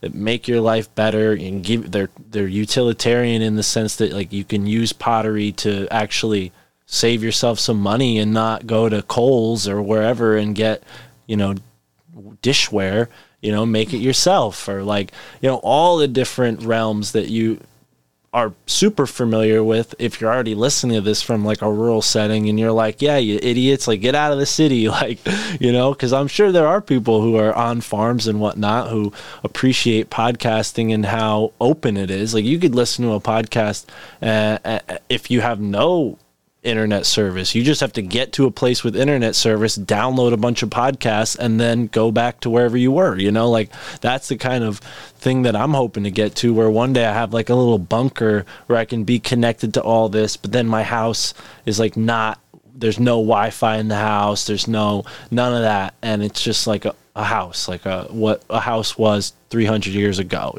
like shelter, warmth, bedding, food, a place for people to come together. And like it seems like when you live in a city, they just try to pull you out of your house more and more. Look at how people live in a city, really small places that you wouldn't host people at. Like I can't even visit my sister because her house I love her, I love seeing her and hanging out with her, but New York City is crazy, and I don't want to go and hang out in her little apartment either, so I think making the move that you guys are making is super inspiring, and that's something Tara and I are definitely on our way towards, for sure, and that's why I told her, I'm like, we should do this conversation together, She was busy, so don't blame her. It was my fault. I was mapping out my recent synchronicities. Ooh, I love that. You care to share? Okay, well, Mark just did the podcast with Mike Wan, the most recent one, talking about they know him. Yeah, the ley lines and how it connected to the letter P, and the P's, the Pleiadians, have been significant to my journey so far. And so I noticed that, or I connected that the P's came up, and then in the Manitou book, this book that we found on our journey, there's a stone structure dedicated to the Pleiadians, and I haven't gotten into the specifics of it yet. But so for me, I'm like feeling more called to ceremonies and with the shadow work and whatnot, kind of finding my way and mapping out my own way in this world, or to navigate this realm. So that came up. And then another connection with the Shakers and the Quakers, who I'm forgetting it now, but the Shaking Quakers, and a part of their life was dancing, and kind of like this ecstatic dancing is the way I'm interpreting it, and then surrendering, themselves to spirit and honoring themselves and helping themselves in that way. So yeah, that came up too, and it jogged my memory how I used to do that for myself, and just within the past few months I forgot about it because I came so overwhelmed by a lot of other things. And yeah, so it just kind of brought me back to like where I am and how I fit into this whole story narrative that's unfolding before me. And Awesome. everyone, yeah. I love that. Yeah, I need to start keeping like a diary or something of the synchronicities in my life, just because I'm a little forgetful. So I need to do something like that. That's awesome. Yeah. It's getting really lit right now with synchronicities. Like, I'm not going to lie. Everybody's experiencing all types of synchronicities. We watch Chance Garton's Oracle videos in the morning, and he's been, I don't know what's been coming up, why certain cards are being pulled, but it just fits. It just makes sense with what's happening right now in our lives. I mean, you told me about the peacock this morning, and the peacock has been coming into my life a lot lately, and peacock means like transformation, new beginnings, and I just keep seeing it everywhere, or someone's referencing it to me, and I'm like, okay, it's totally what I'm going through right now, but also understanding the message from God, from source, telling me it's okay, the changes that are happening in your life right now, it's okay that you're on the right, just trusting that. Yeah, it's really weird. Have you guys been experiencing a lot more synchronicities? And Well, I would say it definitely happens at frequencies, you know. I don't know. I mean, I haven't been keeping track as much as she has, but the books, if we were going to call them synchronicities, then yeah, maybe that's the right word for it. But we have seen this like connection between certain books that we've bought. It started with this book called Dancing the Medicine Wheel, and that led us to sort of many different things that we're now integrating. And at that time, it was connected to this whole 13 moon cycle. You know, we were talking a lot about the 13 moons. There's a bunch of episodes on our Patreon from that time about that. And we find this book called Dancing the Medicine Wheel, and it mentions the 13 moons. So that was like the first one. And then the second one was when we went to Woodstock, and it was kind of a mixed reasoning of why we went there. Like, I'm always on the side of like, yeah, let's go for a drive, and like, but sometimes she'll suggest a place that's like maybe too far, so I'm like, no, like hesitant. But for whatever reason, I think it was mostly because Aurora, who we interviewed on our show, had told us there was a vortex of energy in the Catskill Mountains near Woodstock, New York, which is famous for the whole hippie gathering that didn't happen in the town but was caused by the town. So we went to Woodstock for those two reasons, without really the idea of, you know, oh, we're going to get a book, and like, you know, none of that was on our mind. We were just exploring a place.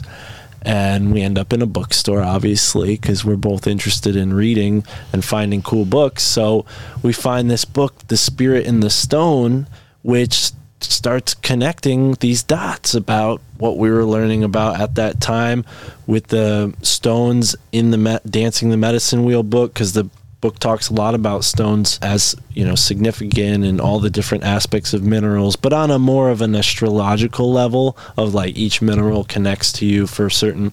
So, but this was more in the line of like Graham Hancock type research, because he even wrote the foreword to the book. So that's what drew my mind to it. I'm like, oh, Graham Hancock, he's interesting. And then in the book, there's this chapter, only one chapter, about a ley line called the Hammonasset Line. And I thought it was so cool because it goes straight through the state of Connecticut, where we're from. So that was a synchronicity there. But then her friend knew about the Hammonasset ley line, which was so weird because she's, I don't know, she doesn't listen to podcasts, but she gets a lot of information from where? Facebook? Yeah. Facebook. Yeah. So she found 50s. she's cool. She's a cool chick, you know, hippie chick, and she knew about the Hammonasset ley line. And she actually she's been to a weird place called Gungy Wamp, which is like an ancient stone alignment in Connecticut. It's not really available to the public. It's sort of like a crime that I was there. I was trespassing when I was there, but I explored it, and Gail, I guess, had explored it too, her friend, some years ago. So there was a weird connection there between us, her, the book, right? You're seeing the picture come together. And then from that book, we've only learned so much more that we just kept talking about it, that eventually somebody suggested that we get this other book called The Gaia Matrix, which is about ley lines, right? The Hammonasset ley line. So I think Michael Wan suggested it, and Michelle Gibson also suggested we read it. So I'm like, boom, okay, two people who don't know each other suggesting the same thing. That's a sign. So I ordered it on Amazon, which I don't typically do for just any book. Like, it's only these cases when I'm like, oh, that's the book, gotta have it, Amazon. So I did that, and when we got the book, boom, even more synchronicities. We find out that this Hammonasset ley line is not in the book, but another ley line goes straight through where we're from. And not only like through our hometown, but like straight up through Connecticut to a place, okay, and stick with me here, folks, to a place where I brought the friend who paid me to go to the airport, which brought me to the Susquehanna River in the first place. So years ago, before I was even like interested in a lot of this stuff, not really, but I was like, before any of this became a reality, I had gone to this place that is the sacral chakra on this chakra ley line, right? This author says, okay, here's the root chakra, here's the sacral chakra, boom, boom, boom. So we've been to the root chakra our whole lives. We've been hanging out in the root chakra pretty much. And then we, both had an idea of this Barkhamsted Reservoir, which is a beautiful place if you're in the area. It's like one of the only places in Connecticut where you would lose service, like that type of place. Again, we're in a megalopolis, but it's really, really pristine and remote for a super populated state. It's the reservoir for Hartford, which is the capital city, and it's on this ley line. So we went up to the sacral chakra, and then the solar chakra. Yes. Yeah. That was the trip we went on like 2 weeks ago. And, we go to this place called Shelburne Falls. And we read a little bit about Shelburne Falls and how it's like kind of like an artist colony and interesting things have happened there. And years before, I would drive around and just kind of get lost driving around, and I wound up there one year. Even more.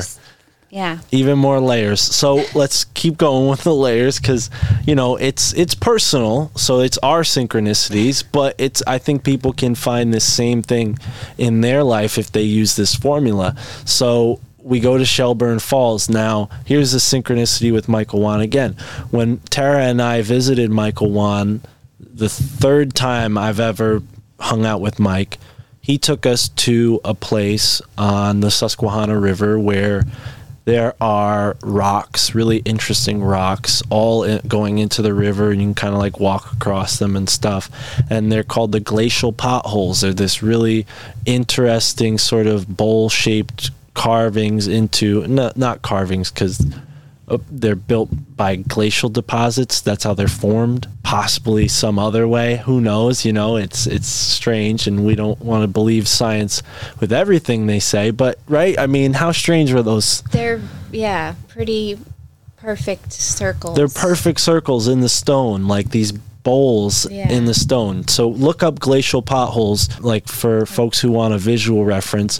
And then, funny enough, Shelburne Falls has the biggest site of glacial deposits anywhere in the United States. So we go and we see the glacial deposits there, and that was cool. But we also found another book, which she referenced just before, the Manitou Stone book, which puts all of the other books that we got into perspective. Like, it's so weird how this book covers all these different topics and kind of fits in with a lot of what Michael Wan talks about, as she said, with the quaking shake, or the quaking shakers, the shaking Quakers, right? They were a type of Quaker that, like she said, were dancers. They were known for religious ceremonies when they would dance and do these songs and dances, and indigenous cultures would do the same thing. I mean, one of the first sightings of like Native Americans from the Dutch, when they were sailing up the Hudson River, naming all these places, they named a place like the Devil's Cliffs or the Devil's Tower because they saw indigenous people performing like a ritual that to them looked obviously, from their Christian perspective, satanic, but us four don't agree with that perspective. But that was why they would name something like that, the Devil's this or the Devil's that, because they were just superstitious. But they were dancing, this kind of religious ceremony that includes dancing and music. It's purely human. So I think that's where the connection with the Shakers and the indigenous people and this Manitou Stone book lies. And like Tara said, we're still exploring this, so I don't have a lot of conclusions, but I definitely have possibly sold a few copies of all four of those books by talking about them so much. I bought them all myself, so, but yeah, that's the synchronicities, I guess. I mean, I see my life as a story, and I think everyone's life should, be their story, right? Yeah, that they're writing themselves. A lot of us, like you said, when you're living in that corporate life, you didn't use these words, but I think you meant this too. You're not living your own story. You're not writing the story of your own life. And what you two are doing is radically changing the script up, and saying, no, this is the new chapter and it looks like this, and we're the authors now. And I think that's what everybody should do is write the story of their life. And you'll find that the synchronicities are just the fun reminder that you're doing something right. Oh, agreed. I know when we started this podcast and more synchronicities would pop up, and I just feel like now that we're removing ourselves pretty much from the matrix, our usual lives that we've been living our whole freaking life, I feel like even more the synchronicities are going to continue, and I'm really excited. Yeah, even though we're going to like a little house on the prairie rural area, that's the best place to be. That's where the energy is going to be purest. Yeah, exactly. And you'll start to play with it, and that's what I imagine happening, and does happen. No, I'm the nature. We were out there in this past July, and it just felt like home. And the amount of wildlife in the area and the lack of cell phone service, it's refreshing. And I can't wait to be away from being bombarded with EMFs constantly because we're in the city and just, yeah. And it's going to be a brand new part of our story. And that's the part of the story I'm really excited because I don't know where it's going to go, but I know that it's going to be great because we're together. So I know it's going to be great because everything we've done together has been great. And every time we've set our mind to doing something and accomplishing something, I mean, the fact that we're in our house right now, we set our goal to buy this house. And now we're making our goal to part with it and to make a better life. And I know that's going to work out too, because this worked out. Yeah. Buffalo and legs. I love it. You guys are inspiring. Yeah, very much. I'm excited to hear and see how it all unfolds. Yeah. Oh yeah. We're going to share. We're definitely going to be putting out more content since we'll have time, and we're going to share our journey. And I think you two should hit the road for sure. It seems like you guys are just drawn to adventure, being on the road. Yeah. I say that because I'd like you guys to come visit us. It's kind of selfish reason, but yeah, I think that would be really cool. Yeah, absolutely. Add them to the list. Maybe get a camper van and just, Yeah. Cool. I'm wake down. up every day under the stars. So cool. Yeah, I love that. Oh man, this has been awesome. We don't want to take too much more of your guys' time. If you want, we can get into the songs. Oh yeah. Yeah. Tara, Let's get Tara, in. if you'd like to share too. Oh yeah. All right. Send us some songs so we can add to the. Go get. Could you?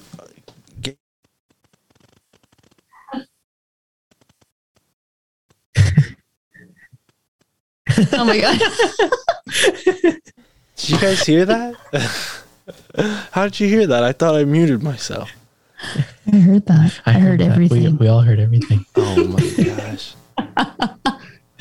Your songs, I'm not gonna lie, the only artist I knew of was Aesop Rock, because I'm a fan of Aesop Rock. But your first three, I listened to them before we were hanging out, so I'm actually kind of glad you were late, because we gave us time to listen to everything. And these are all bangers. Like, I'm not gonna lie, Yeah, and all of these are bangers. you introduced us to conscious rap Yeah, as a genre. Like, I didn't even know that was a thing. And What? this shit was bomb. That's all. All right. Maybe I should add that to my part of my story, because I'll tell you what, like, my father, he's definitely pushed me in a lot of directions, and not really, you know, what he intended. But when I was like working for him as like a weed whacker and like using the blower, like, we would go and mow lawns, and I would listen to rap music, and I just got more and more gravitated towards the conscious rap. And I think at first it was like the aggression of like not wanting to be there doing that at like 14 years old. Like, I wanted to hang out with my friends on the weekends, not mow lawns. But like, you know, that kind of grinded me into like having a harder work ethic, which was good. But also the conscious rap, like, that's been a part of my life since I was really young. And that's kind of what also woke me up to what was going on in the world, because I'm like, all this music is so cool and nobody appreciates it. It doesn't get on the billboards. It doesn't, like, none of my friends know any of these artists. As a matter of fact, I play the songs and people are like, what is this? Get it off. And I'm like, what do you mean? Like, and I would have conversations with people like, do you guys listen to music for lyrics or for the beat? And like, not 8 out of 10 times people would say the beat. So I realized, like, oh, people aren't listening to music for the same reasons I am. But maybe it was because I was so bored mowing lawns, I would listen to what they're actually saying in the song, and I would have an iPod. So it was not the phone days when you can just have like infinite songs. It was limited, you know. Once I went through the 200-300 songs I had downloaded, you started it over and kept listening to them, you know. So it was a sort of like, conscious rap became like my narrative for this kind of conspiracy world that didn't exist that much in those times. But guys like Vinnie Paz, Illogic, and DC the MIDI Alien is kind of lesser known, but he's a part of that whole group. And yeah, I'm glad you guys shared something new there. For sure. Yeah, you brought up Vinnie Paz. That's actually a recommendation that we received from a friend of ours in Finland that we've talked to on the podcast a few times. Right. That was one of his songs. And so they are that kind of introduced us to this whole genre we didn't even know was called conscious rap. Yeah, it's international too. Like, they're much more popular as rappers in Europe than they are in America, I've noticed. R.A. the Rugged Man, who's been on Tinfoil Hat, I think he even like lives in Germany now because he was so well received by European audiences as a rapper. He's like, fuck it, I'm gonna marry a German woman and live in Germany. Like, this is way better than scraping by in, you know, Boston or wherever he's from, you know. That's awesome. Oh man, yeah. So your first one was World Wounds by DC the MIDI Alien. Mm-hmm. What makes you choose this song? Well, I felt like, you know, I have a lot of rap songs I could have picked, and I felt like that album just is like conspiracy theory. Like, that whole album has a concept to it. Like, they're a rap group that hijacks a conservative radio station. So in that time period when, you know, the propaganda on Fox News was the propaganda, unlike today where maybe people are more like, oh, MSNBC is but in those times, like, that's what it was, you know. Like, George Bush was in office and he was the asshole, you know. What do they call it? I forget whatever. But anyway, so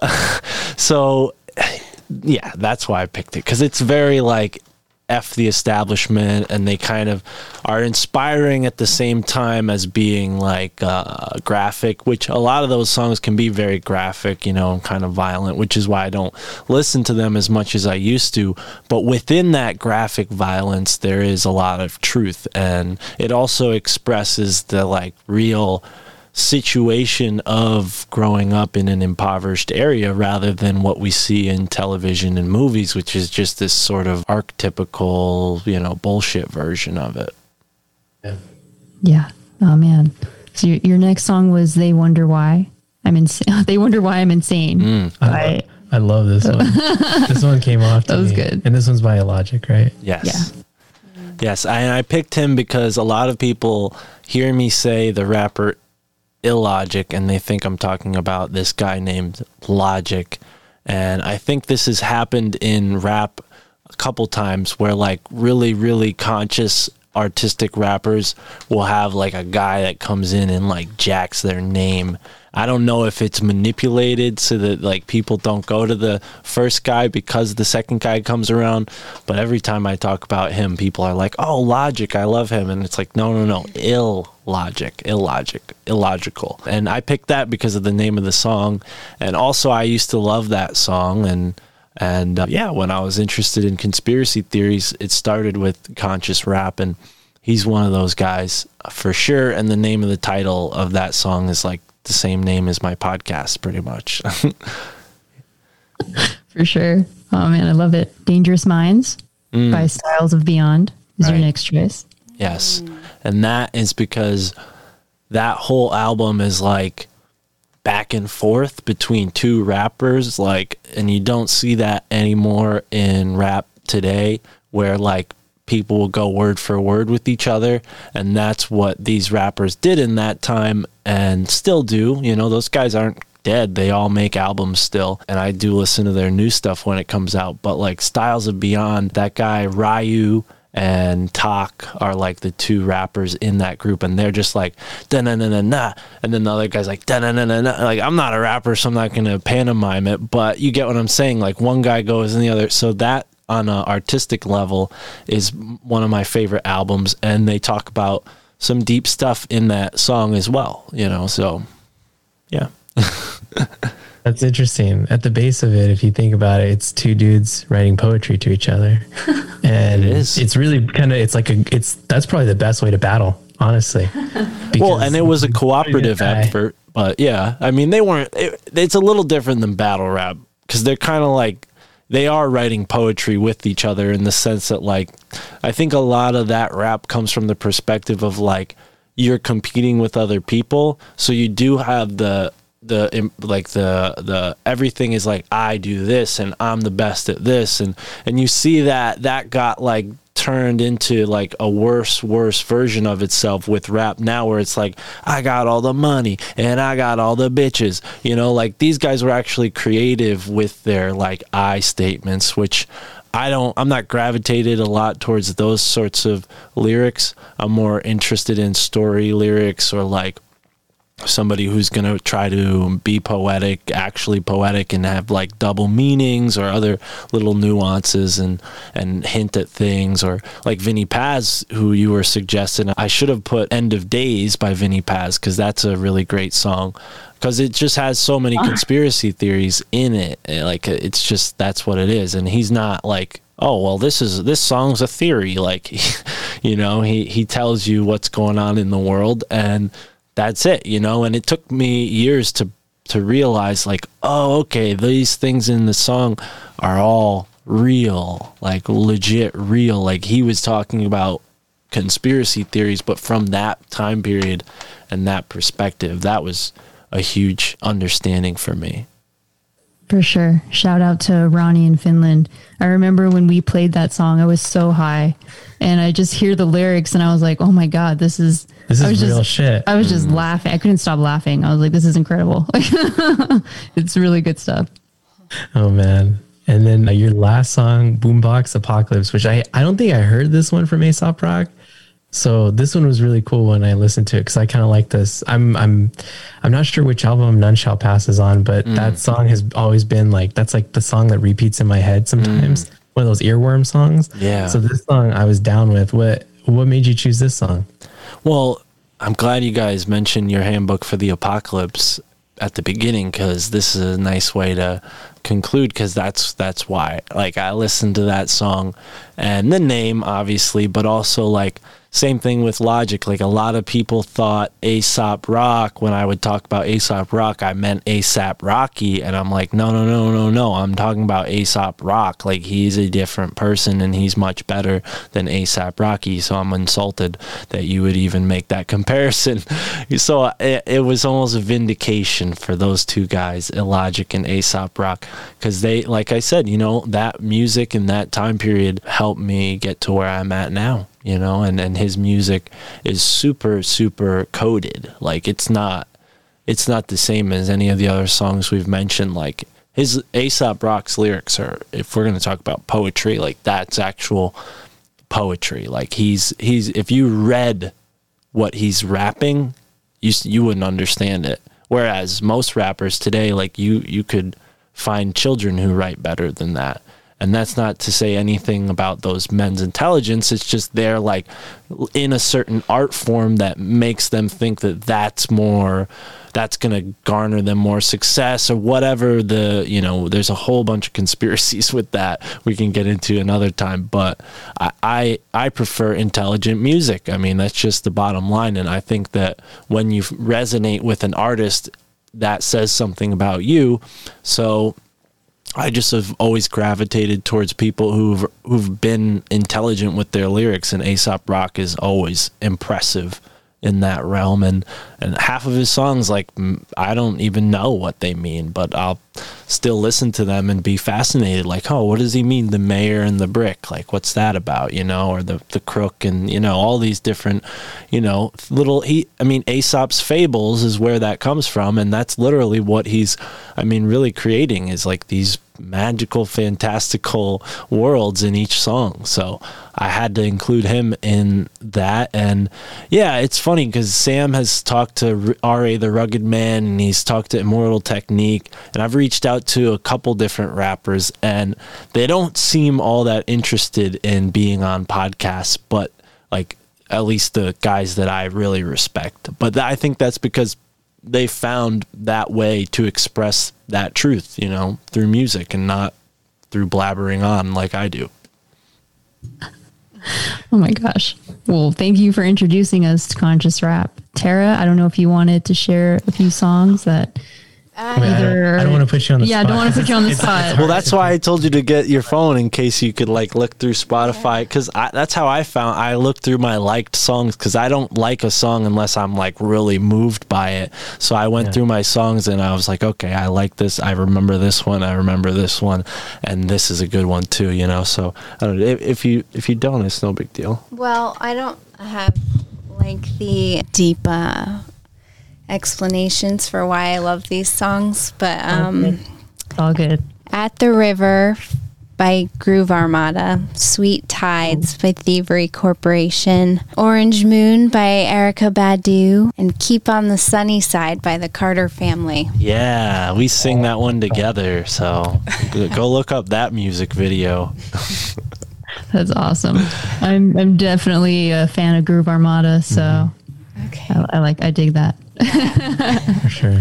Cool. And that's more of the type of music I listen to lately. Is she's inspired me to be more on the lighter things, because I think music, if we're going to go back to synchronicity, I think music plays a huge role in your daily mood and your emotions and all of that. You know, you hear pump up workout playlists and stuff like that's, people do that for a reason. I think if you listen to songs that have a certain mood, you're going to start to resonate in that mood more. And when I was listening to a lot of that rap, like I described, can be graphic and violent sometimes, it would kind of leave me with a darker outlook on life that I definitely don't get into on my show. Not that I'm not honest about who I am on my show, but I always, like we talked about before, try to keep it on the positive side. Like, we can talk about Crowley, but let's keep it on the positive side. Let's not like totally like think the world is ruined just because this asshole did a bunch of spells, you know, like,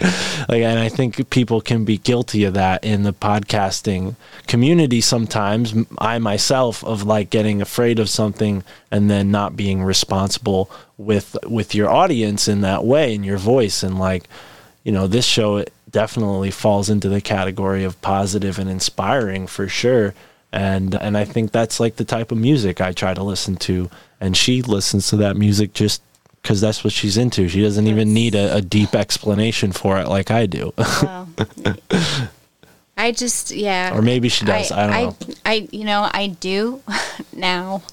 But just like growing up and for most of my life, I just went with what felt good and didn't really pay close attention to, you know, what the lyrics or what the story was. So, but that's all part of the shadow work.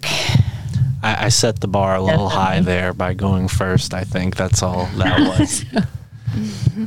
It's all good. Yeah, I can definitely resonate with that, Tara, because in high school I was like big on emo music, and it was mostly just like the sound and not really paying attention to the lyrics, kind of paying attention. And a lot of that shit is just dark and, you know, cut your wrist and black your eyes type shit. Mm-hmm. But, yeah, I got into the emo scene and the hardcore scene. Oh, yeah. So it was just all about expressing that rage and whatnot. And then, yeah. And then got older and started to groove a bit more and just like that. And yeah, now I see how paying attention to the lyrics and reading things and letting it in, it feeds my soul the depth that I'm hungry for. Like Depth of My Soul is another good song by Thievery Corporation. So yeah, there we go. Right on. We're going to add these to the list. Yeah. Sure. You're working references into your commentary. I love it.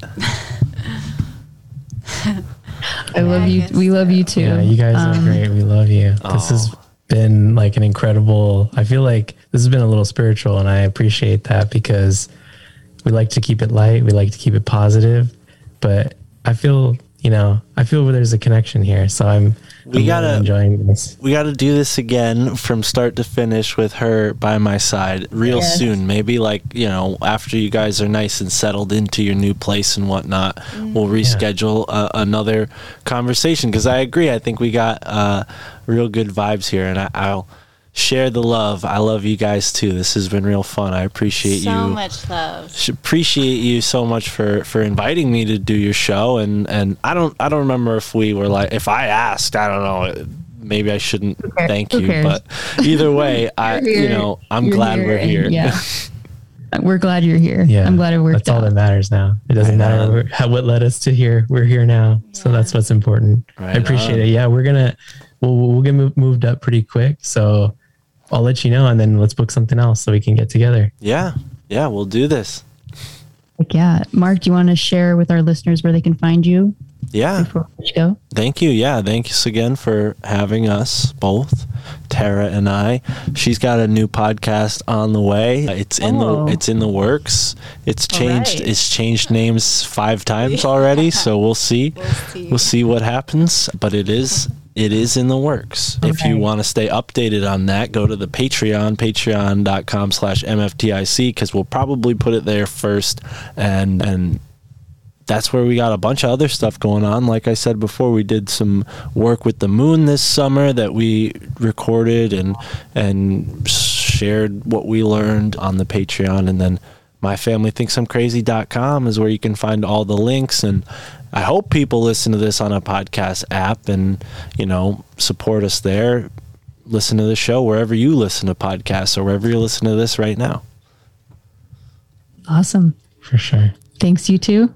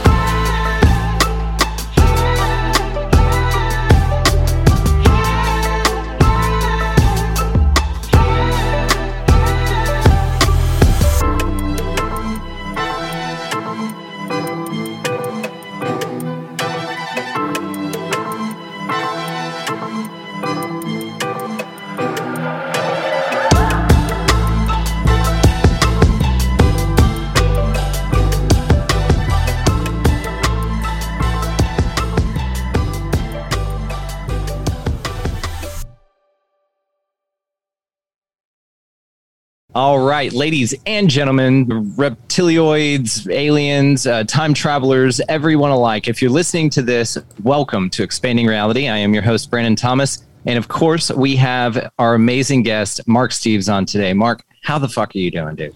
I'm doing real well. Glad to be here for the first time.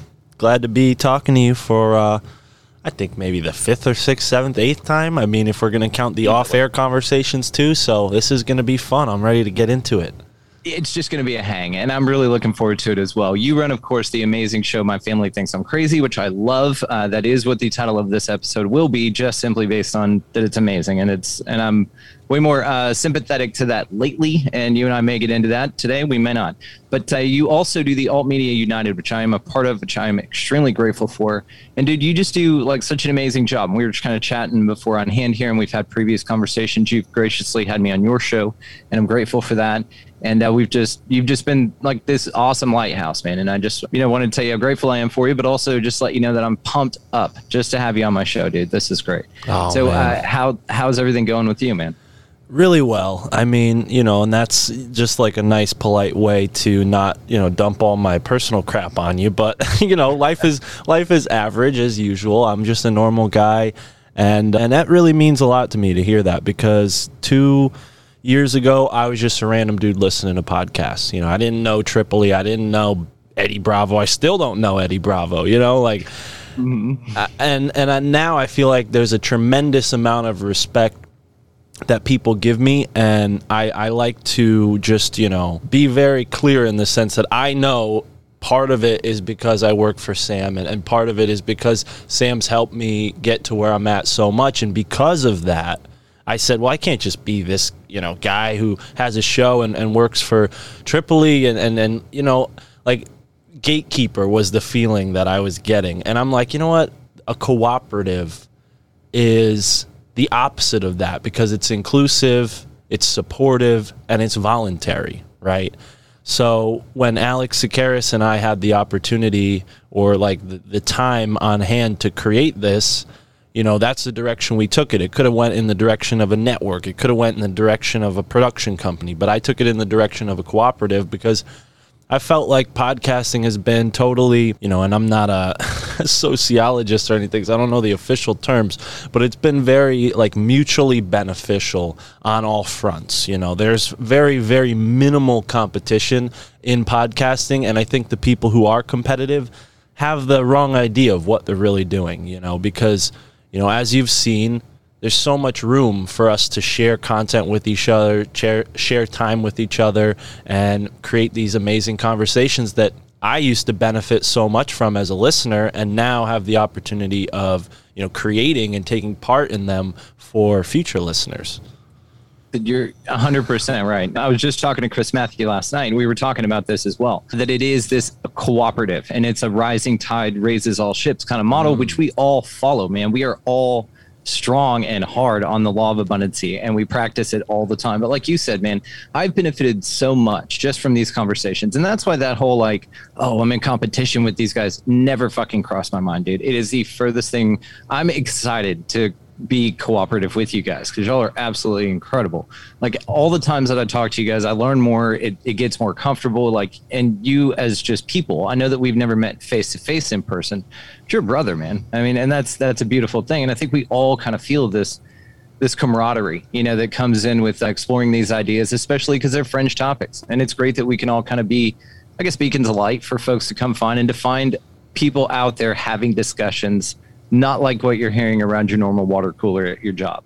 Well, that's the depressing stuff, like that's where you get dragged down, because when you're as aware as you and I are, and I imagine all the listeners of this show are as aware as we all are, and you hear that water cooler talk being as bland and as diminutive as it is, it really just like, I don't know, for me personally, drove a stake into my heart, like, oh man, like this is the world I'm in. And it's such a relief to be, with all the caveats that come with being connected to cyberspace, it's a relief to be connected to people who see the same truths. And that's not because I enjoy being in an echo chamber, but it's like really, really like, I think fundamentally human to be a part of a tribe, you know, maybe a better word, clan.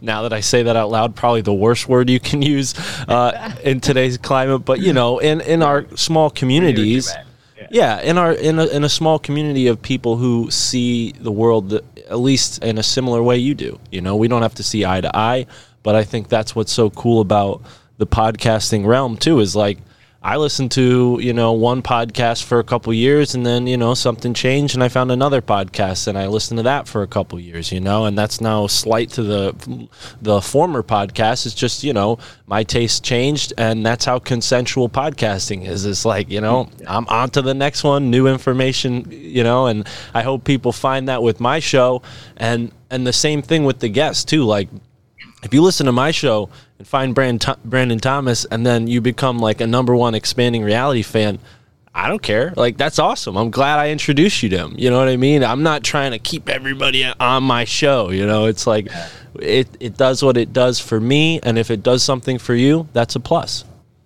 I feel the exact same. And that's why, and that's what I tell people. Look, I'm not like selling books and shit. And I don't put links to people in the show notes so that I can be like, only I can contact them and you can.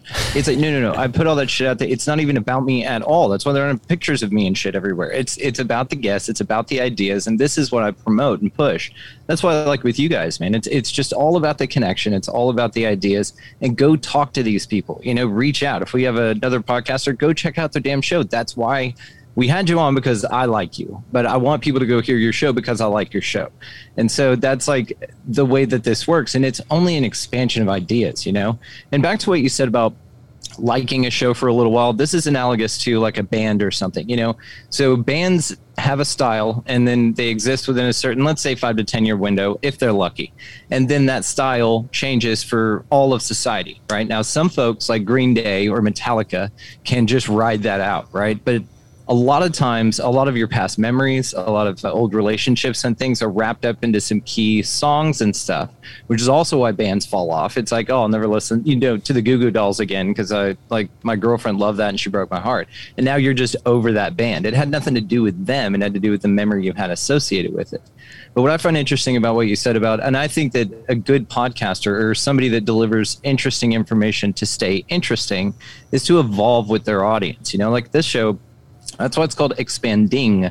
I wanted the verb, or always doing it. It's not finite. You know, this is a continuing process, and I grow with the audience, and I do that through sharing ideas with folks like you, man. Well, and that's a perfect segue to my plan, to reveal my plan that in the future the podcast will be titled "My Family Thought I Was Crazy." I like that. Yeah, yeah.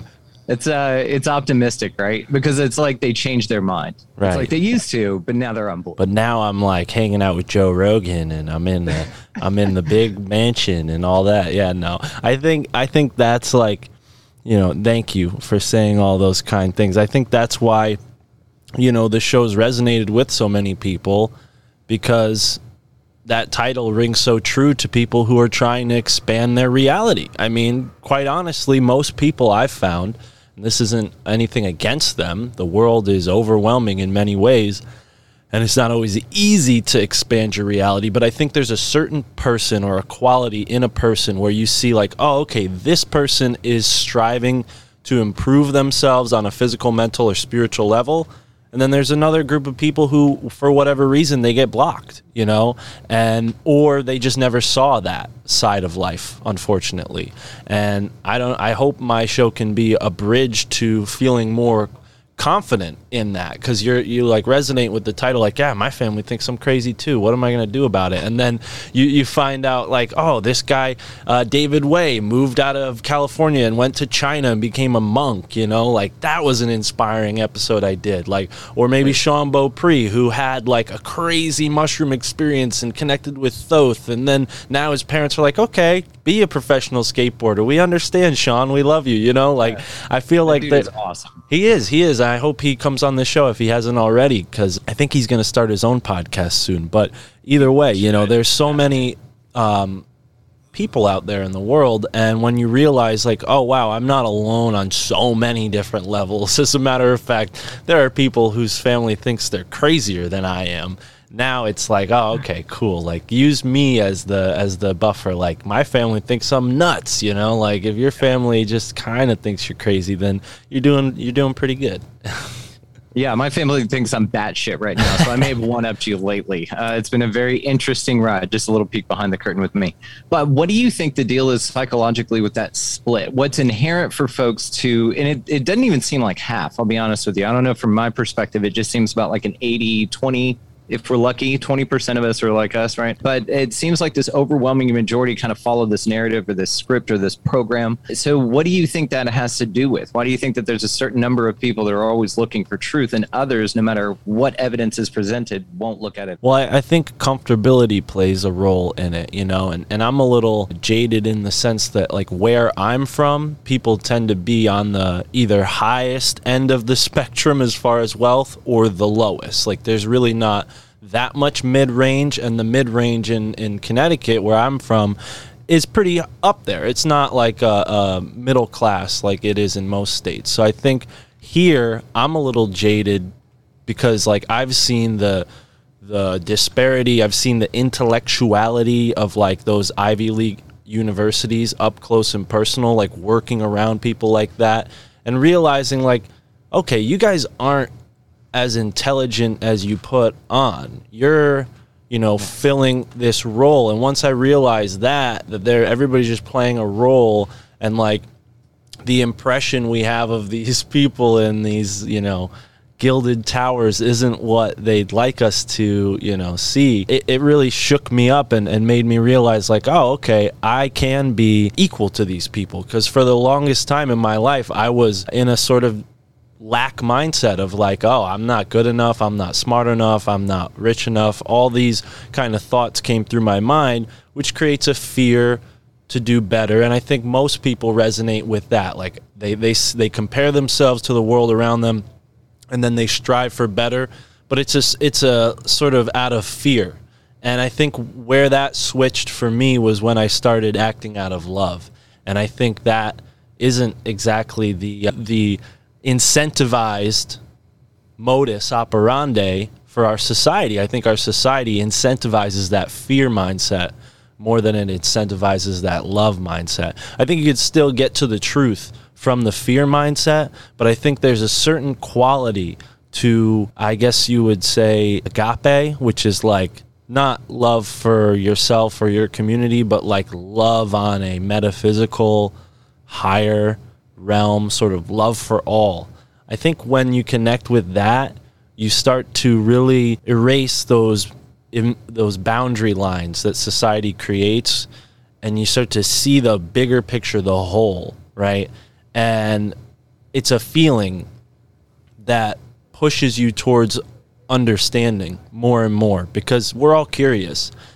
And I think that love energy is something that unfortunately most people are incentivized out of diving into deeper. You know, everybody loves in the sense of, like, they love themselves or they love somebody in their life. But to love the whole world, I think, is an energy that carries you towards something greater than yourself, because you're making a decision in that moment, and at every time you push that feeling forward of self-sacrifice, in the sense of, like, not that you're going to be a martyr, but that your immediate little toilings and all the little things you have to get done in your life become less and less important in the wider, grander scope of things. And when you can align those toilings, those things you do daily, with that greater scope of things, I think people who are in that fear mindset are like, what is this guy or gal doing? Like, you know, it just comes off strange because people are taught that the world is a certain way. And when you really learn to, I don't know, feel past that, I think it happens to people by accident, through trauma or through isolation or through that feeling I described of, like, knowing I was smart, but seeing what I was up against and trying to justify those odds in some way. And a whole happy heaping help of cannabis definitely helped out if I could butcher that. But yeah, I don't know. I think cannabis and love, man, really were the two things that vibrated me towards this other understanding that my family thinks I'm crazy for, you know, and that comes from like how I view politics, how I view society, how I view dieting, how I view just my emotions and how like I respond to certain things. Like the other day, my aunt asked me like, "What's going on, Mark?" You know, kind of like, "What's new?" That was the question she asked. "What's new?" And I was real honest with her. I love my aunt. I was real honest with her. I said, if I told you, I mean, I don't know. What I think about on a given day is not, you know,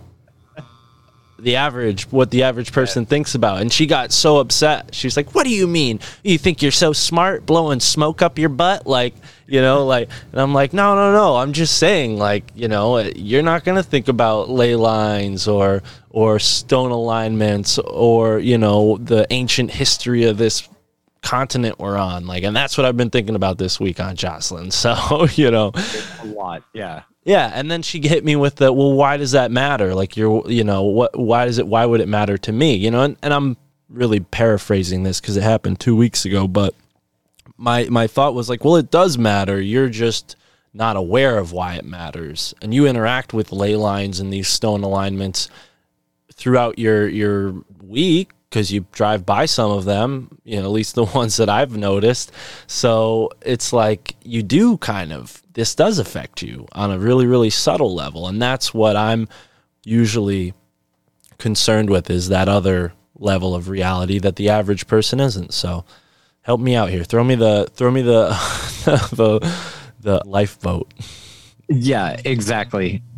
It does feel, though, that those people that are out there, including family members, man, I mean, it's like this system, whatever the hell this place is, you know, and I say this all the time, I've been questioning the actual substance of reality itself. Like, what the fuck is this place, right?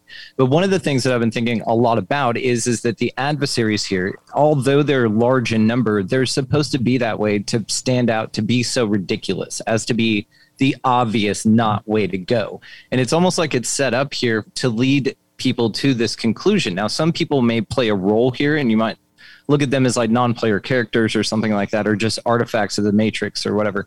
But it does feel like that there's an overwhelming adversity here, and that it does take the hero's journey to kind of step into those roles and to say, man, there's got to be something more to this, and to kind of follow that and pursue it, even and especially at the threat of ostracization, right? At the threat of being thrown out of the tribe because you're a wacko. But it's not like that anymore. It is a huge switch. And I do think that my family thought I was crazy is great. And that's probably going to be truer than we know coming up, because this great awakening or this grand shift in consciousness is definitely occurring. And I think we can all agree with this. You see people that are having an awesome time with this, which are folks like me and you, because it's like, awesome, we got a bunch of new people to talk to and things to talk about and ideas to explore with a greater input, because there are more people contributing to the conversation.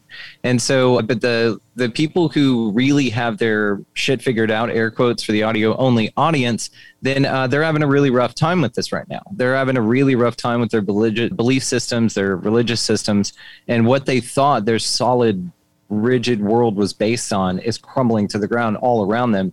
And I feel bad for those people, man, because they made decisions to make really hard line choices in their line in the sand, and they lived by those quite well. But now it feels like with this shift, all of this stuff is just crumbling down, man. I mean, do you empathize with that, or have you seen any of that in your experience? Yeah, it's you know, over here where I'm at, it feels like people have leaned into the propaganda and like just, you know, gone with it, because like I said, there's that level of comfortability where it's still not affecting them.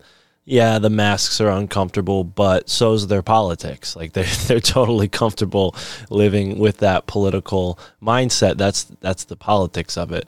I think people who are waking up are the people who aren't comfortable, who are like, oh wow, this is becoming a lot. I have to, you know, do the VP, and I got to get the, you know, show that everywhere I go, and get the jab, and the cooties are everywhere. Give me a break already. You know, that's kind of how I feel about it.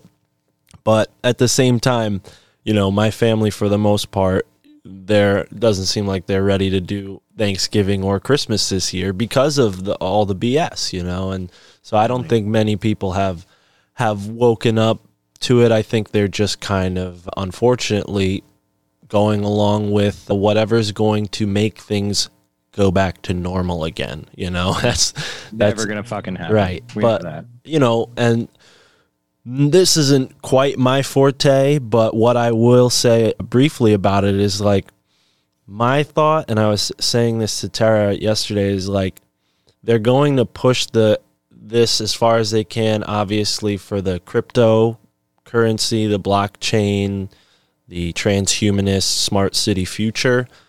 But I think that's where it stops, is the cities. So what I was telling my girlfriend is like, I hope you enjoyed the last time we were in New York City, because that was it. Like that was the last time we're ever going to be in New York City as it kind of used to be. And it's still, you know, for the past 5 years has been weird. Last year when I was there was pretty nice, actually. It was nice in the sense that, like, it was summertime. Nobody was forcing me to wear a mask when I was in certain places, but for the most part, everybody was wearing a mask.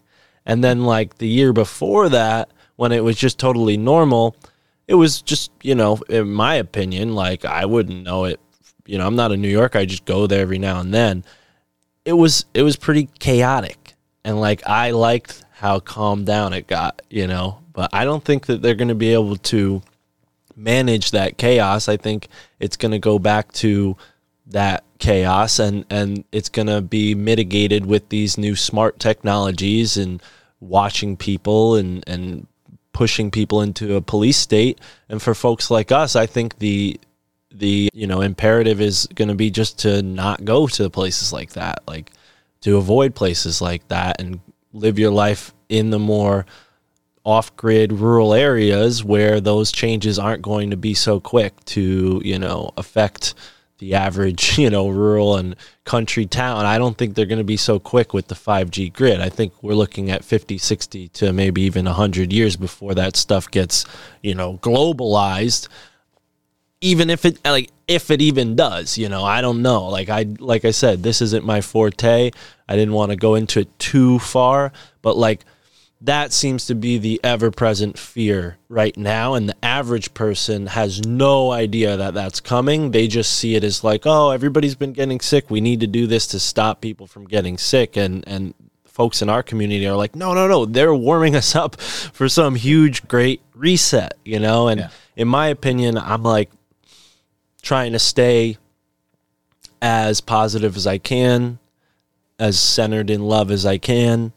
And I think that doomsday of like a technocratic globalist, you know, hellscape isn't a reality for me, and I'm going to gravitate away from it. Like that's just the truth for me. I can't say what's going to happen for the whole world, but like I know on a personal level, I'm not going to feed into that fear. I'm not going to learn all about the little like ins and outs of the security state and the smart cities, because I don't want to gravitate towards that. You know, I don't want my life to gravitate towards that. I'm not going to be the, you know, hero John Connor who fights the smart city and defeats Skynet. That's just not me. I'd rather connect with the mountain spirits and connect with the river spirits while they're still able to even interact with us, because they've been bogged down. I mean, you've talked to Michael Wan. He's talked about this 400-year spell that they put on the largest river, or on the East Coast, not the largest river in the United States, but the largest and oldest river in the East Coast, which is the Susquehanna River. And, you know, they quite literally took it and locked it down energetically. So that's where I've been like interested in lately, is how do I connect with these land spirits that have been calling to me my whole life? You know, really, I've always been kind of fascinated with this sort of thing. And it wasn't only till really recently that I've begun to understand how to fully interact with this other world that I've only sensed for maybe the past 5 years. Well, I, for one, am going to start a GoFundMe for people to contribute to the finances of a movie of you being replaced as the lead in Terminator type situation. Because, dude, just to see you try and save the world, just rolling up blunts while you're like riding on a motorcycle, I really want to see this film. So maybe we'll start something with that. But to what you said about it being controlled in the cities, I think you really hit on a massive idea here that actually is brilliant. So I kind of want to pick that apart a little bit. So whenever we talk about choice and free will, and what I've been saying from the beginning, if you want to feed into this, and a lot of people say this isn't just me, but for my audience, we've been going on this journey for a while, that if you want to feed into that, you're absolutely welcome to, but you don't have to. Like, it's not, yeah, it's coercion, but it's still your choice, right? Ultimately. And to the larger scale of this, taking it to where there are people, admittingly, that don't want fuck all to do with anything extra. They want to fit in. They want to fall in line. They want to be a part of that. And that's fine. And what's interesting about it is maybe this is the ultimate kind of like play in your own yard kind of thing, with this idea that people in these smart cities, which, yeah, they scare the shit out of you in the Great Reset, this Klaus Schwab douchebag and all that. They can scare the shit out of you about it if you want to get scared about it. And just even side off of that, just to what you said about not even researching smart cities and learning how they operate and work, because you don't even want to be that familiar with them because it's that far out of your reality. Fucking awesome. I adore that perspective, because that's what I'm saying. Like, to this idea, all the people like us have a beautiful place in nature to go. All the people who don't give a fuck all about nature and just want to fall in line in the system in their cars and their football games and all that shit, which again, there's nothing wrong with. But if they want to do that, they're actually being provided a place to go do that. And even better, it's going to be a totalitarian regime that locks you down, that tracks everywhere you go, that you're going to be social credit score, govern me harder, daddy, right? And so it's like this idea of, well, you do get what you want, and we get the ultimate freedom because they're going to just leave us the fuck alone. And they're going to not only do that, but they're going to provide like a, like those lamps that you put outside where the flies attract to it and they get zapped. That's what they do for douchebags. So they put these douchebag city lamps all over the place, and then, yeah, just stay the fuck out of them and you're going to be just fine. It's the ultimate choice. I love this idea. I love it. Well, and I think, there's a lot I agree with in what you just said, but there's a lot I disagree with. Otherwise, I wouldn't be like in that thought mindset in the first place. Because, like, yeah, I think that's right. We have to be rested on our own will and, responsible for our actions and the consequences of our actions. But at the same time, these governmente, agents, if we'll just simplify it down to that label, they're working on, a grid of control, which I don't think is going to, afford us the liberty of just like, oh yeah, we can just hang out in the woods while they're going to try to push people into the cities, force them into the cities, and hunt down whoever's in the natural spaces under the guise of like, oh, well, we need to protect the environment, right? So not that I'm like putting my head in the sand, I'm going to go start a hippie commune and run around in the woods, but like that's where my focus needs to be. If I want to live in touch with nature, I need to take on the globalists on that front. Like, how are they going to be messing with, and if what you say is true, which what I didn't agree with is like, it's okay. Like, I it's your show, so I appreciate that. That's my favorite part of it, is that it's okay. I don't know. I'm like, I have to listen to my mom and my family go like, oh, football, this and that. Like, they love football. And I don't like sports at all. So I don't see that as a positive. I see it as like, oh, there's some conspiracies in there. And yeah, we're going to offend a bunch of people by getting into that topic. So maybe we'll save it for another day. But yeah. So I appreciate it, and I understand why you say that, but like I'm very radical about that kind of stuff, and that's why my family thinks I'm crazy, because when the sports game is on, I'm like, fuck this, so there is an attitude of that and an element of that, and I don't want to totally turn around and go back on what I said, but I do think that ignorance is not bliss. So not that I don't want to know all the ins and outs of the smart cities, but I want to know everything I can to keep myself out or keep myself safe from whatever's coming from that, right? And I don't know, man. I don't want to, again, gravitate into the fear mindset, because that's kind of what we're talking about and why it's detrimental. But there is that element of like, where am I going to go? I was born into a place that was it's kind of like stuck in between New York City and Boston, and it doesn't seem like a good time to go and like just drive out in the middle of nowhere right now. Like, I'm kind of in a point where I want to find a new place to live, but nowhere seems right. You know, so that's kind of my mindset. I know when I was younger, I'm like, yeah, cities, I would love to be in a city, you know, hang out with friends all the time, be around people all the time, always doing fun stuff. But over time, as I've grown, I've gotten to really respect the peace and the comfort of being out in your own rural area. You know, when I say own, I mean your own as in like you look around and no one is there. You're all the way out there on your own, you know. Like, I think there's enough space on this planet for all of us to have a little piece of land that we can steward and maintain.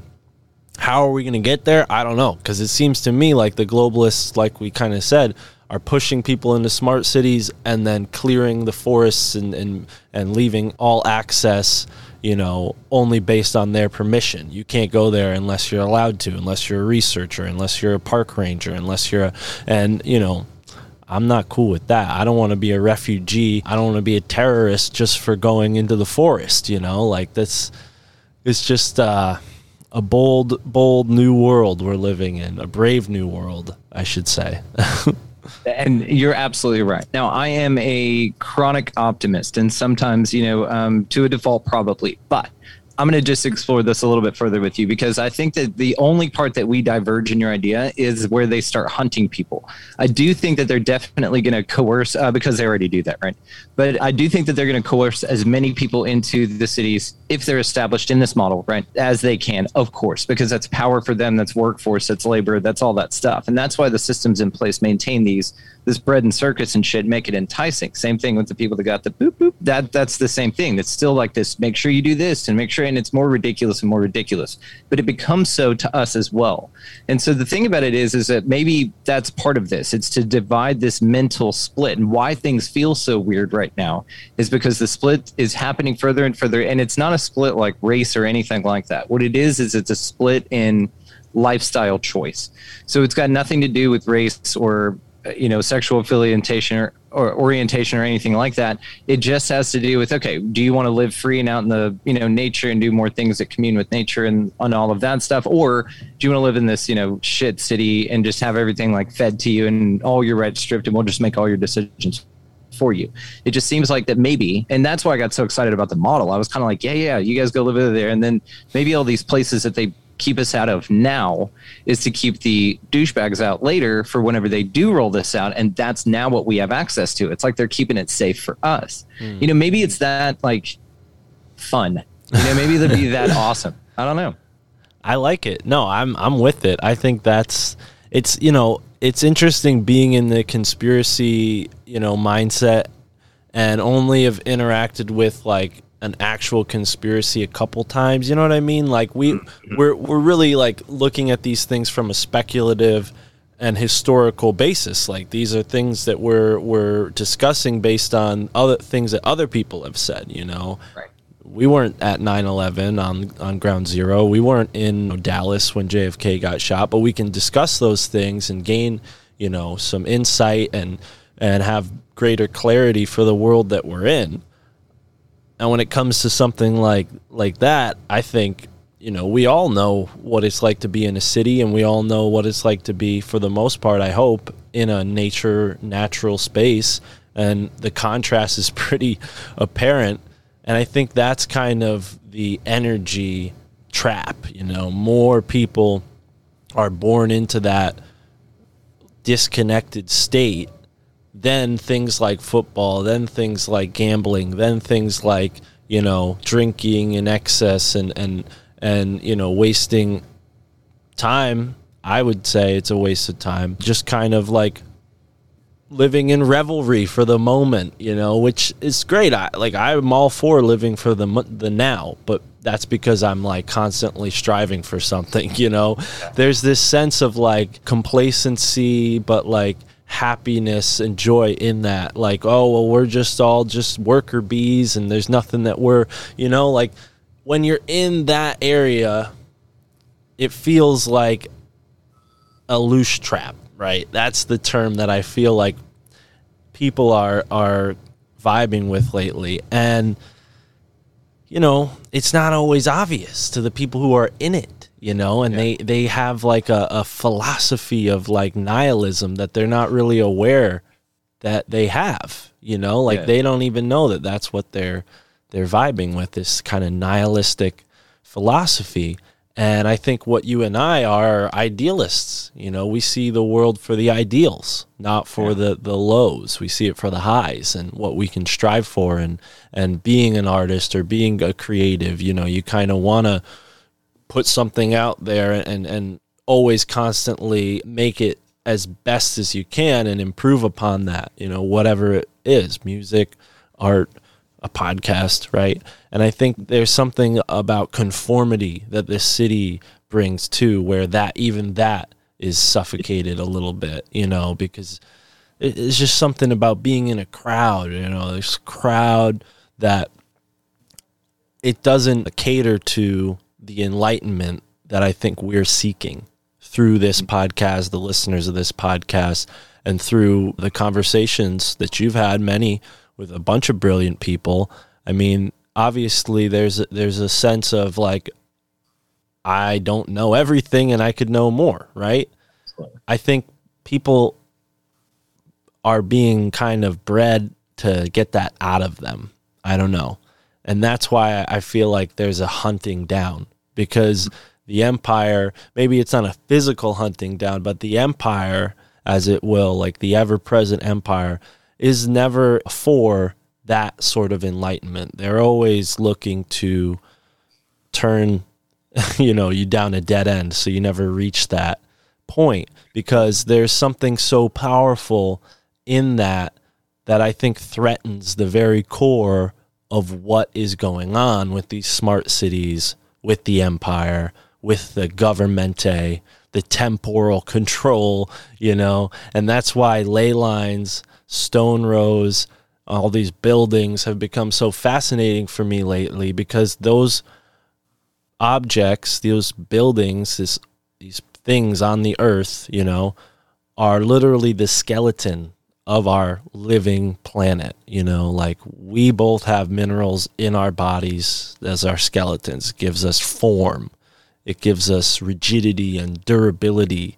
So we're not like a slug who can just, you know, unfortunately get stomped on and his whole life is gone in an instant, you know. I was just taking a walking stick, you know, and sanding it, and there's this poor little slug on there who got sanded away, and I felt so bad that I like smeared him, you know. But 'tis the nature of its being, and I think the earth is not at all a slug. It's an incredibly complex organism that we're all a part of. And I think as creators or creative beings, we can add to that skeletal structure of the earth in the form of buildings, in the form of stone structures. And I think just like our nervous system kind of converges with our skeletal system, in the sense that the pathways that our skeletal system creates are like the foundation for the other channels of different parts of our bodies, and nervous system being the one that carries electricity. It's responsible for our thoughts, you know, and like everybody always talks about how we're however much % water, and so is the earth, right? So there's a very clear reflection here, a microcosm, macrocosm, if you will. Your body, if you understand how it works, you can extrapolate that onto the world around you.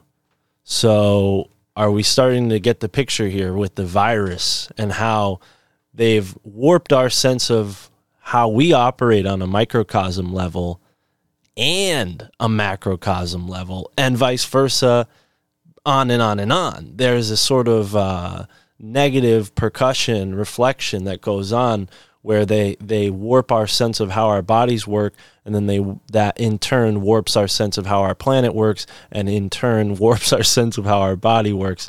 So I think getting down to that root of agape that I brought up at the beginning, and understanding yourself on an intimate level, and I mean trusting your intuition over the authority that's been imposed on you when you were born and raised and grew up, And we're told, no, you're not smart enough to think for yourself. These books will show you, you know, and you get a book shoved in your face and a pencil in your hand, and you're meant to, you know, follow the orders and bow down to that authority, you know, when really your inner self, your inner child, your inner voice is always connected to the higher and the all and the, you know, essence or the omnipotence. And I think, you know, people use the term like the Akashic record to discuss that, right? But what I've seen in a hermetic way is like when you understand things on a microcosm level and extrapolate that to a macrocosm, that's a big tool in the toolbox. Being able to use that hermetic law was essential to where I was and where I am now, you know? So I think how the ley lines, how the skeletal structure of the planet works, I'm not 100% certain on it yet. But given what we know about our skeletal structure, I think it's very important, you know? And I think that there's a certain manipulation that's gone on with buildings where they create structures that we gravitate around. And it's like a, you know, prophecy. They're like prophesizing what the future that they want it to be and then putting it into action, you know. And I think that's what's so interesting about the whole virus thing. It's like it fits right into the climate change stuff and this idea of like an infection or, you know, and really I think the term parasite is the most important one to use. Virus, no, but parasite, yes, there is clearly a parasite here in the human collective consciousness and in the planet.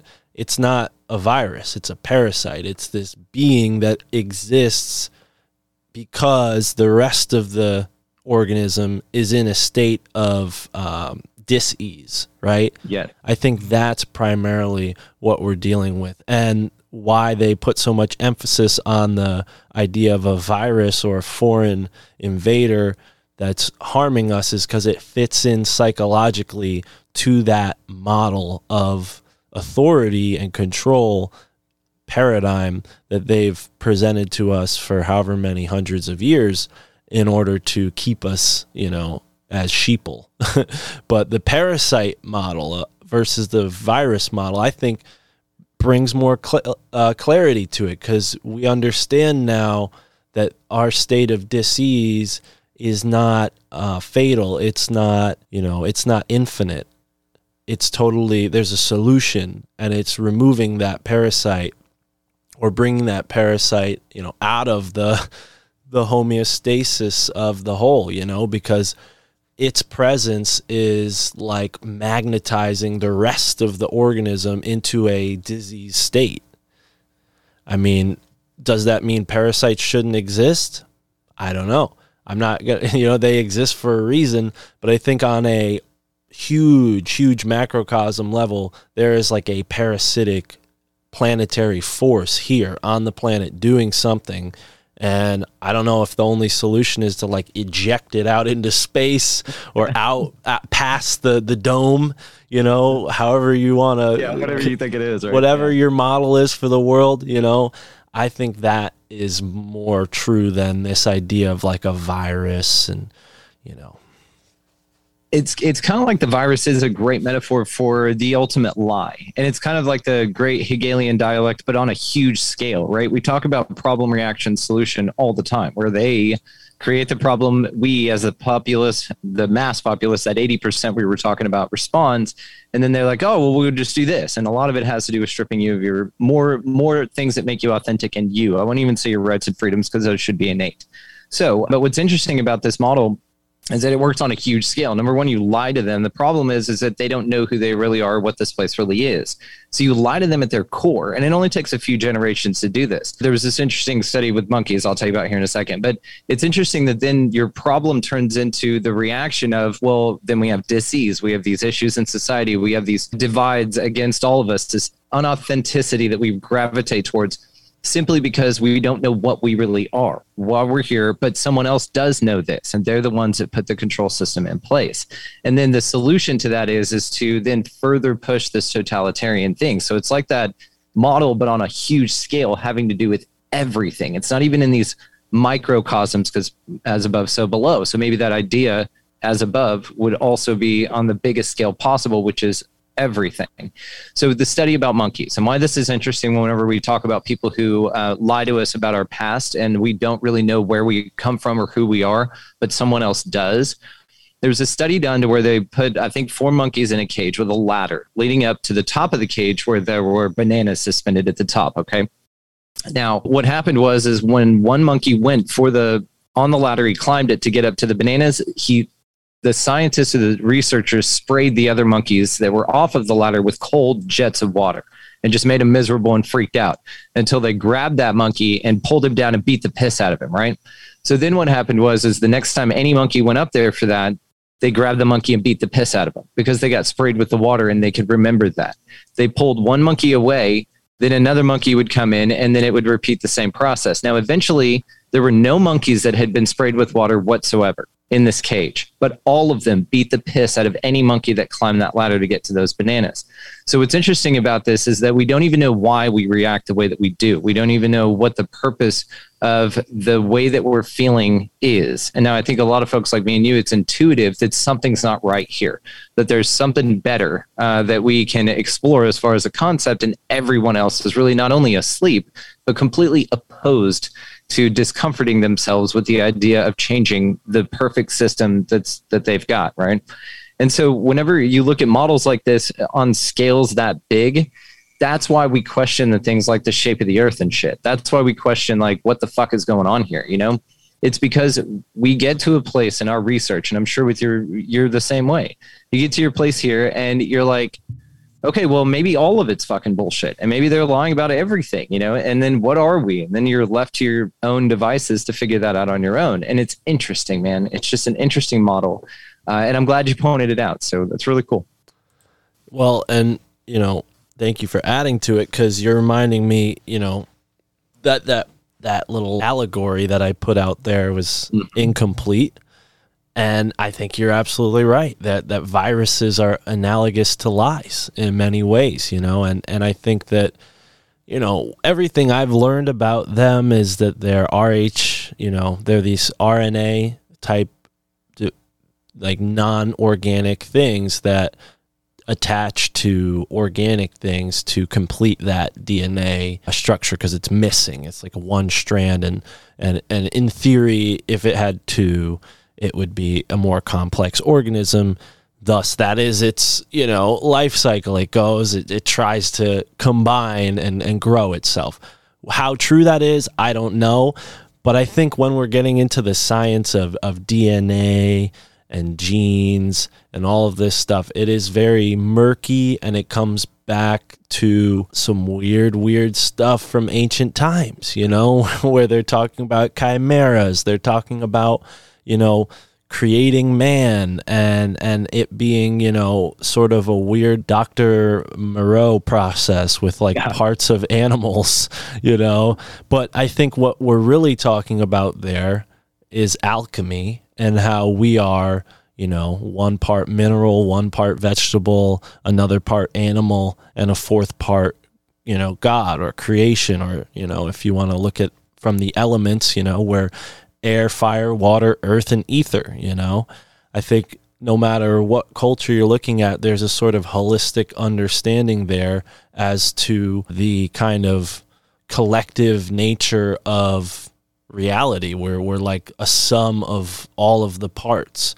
And I think adding certain materials like graphite that could possibly blacken the gold that is our soul's potential to that lead Saturnian state, that could be an element here, you know.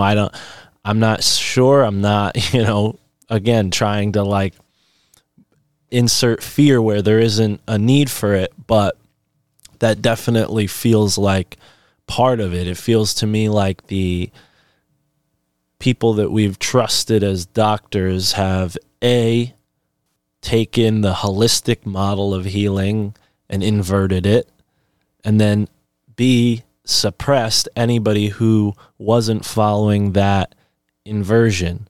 Now, within that, there's been a lot of great things done. I mean, I'm sure a lot of people have been helped by hospitals, but I don't think that it's anything different than what those holistic doctors could have done if their processes weren't inverted and then suppressed.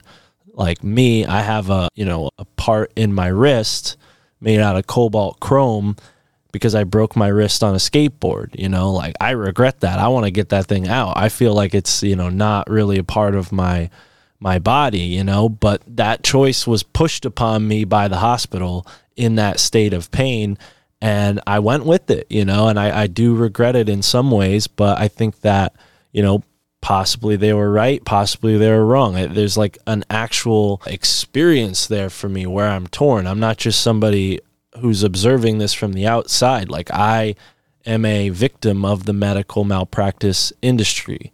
Or another way to look at it is that I've been healed by the medical industry, right?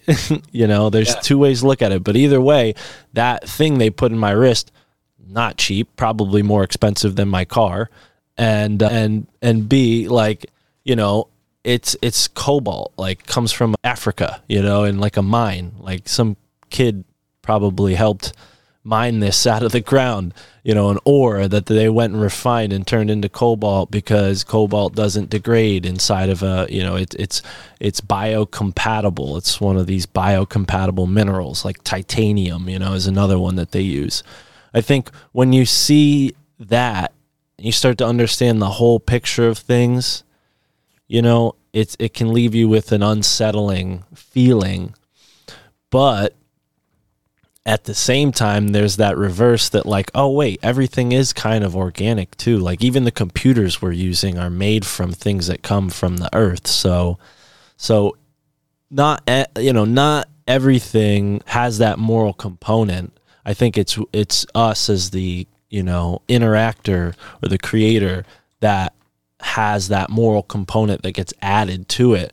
And I think it's important, I guess, for us to not equate that moral component with the objective when it's really a subjective thing, in the sense of, like, it's you're bringing that element, or whoever interacted with it too is bringing that element. And, I'm not saying that there aren't evil people out there, but, like, if you're vibrating on love, there is no interaction with evil possible, in my opinion. I think love supersedes that. And it even supersedes, like, the materials that were possibly created for malintent. I mean, a weapon is a great example of that. A weapon can hurt somebody and ruin a family's life and destroy people's lives, but at the same time, it can protect someone's life. It could save someone's life.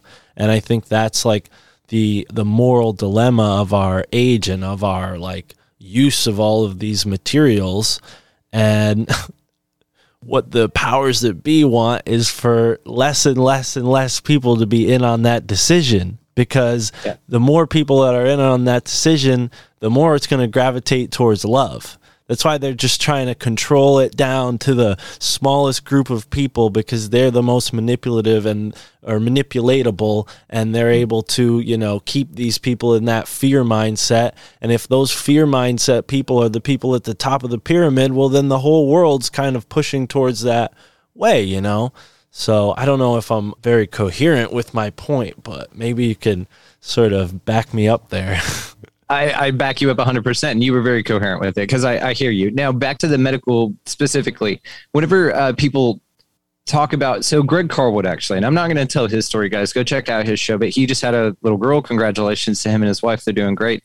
They had kind of an interesting time with that. But again, I'm not going to tell his story. But even then, the very natural, very holistic body, if it weren't for med, things would have been a lot different. Or for, traditional medicine, things would have been a lot different. So what's interesting about this whole perspective is that we want the most natural thing possible, right?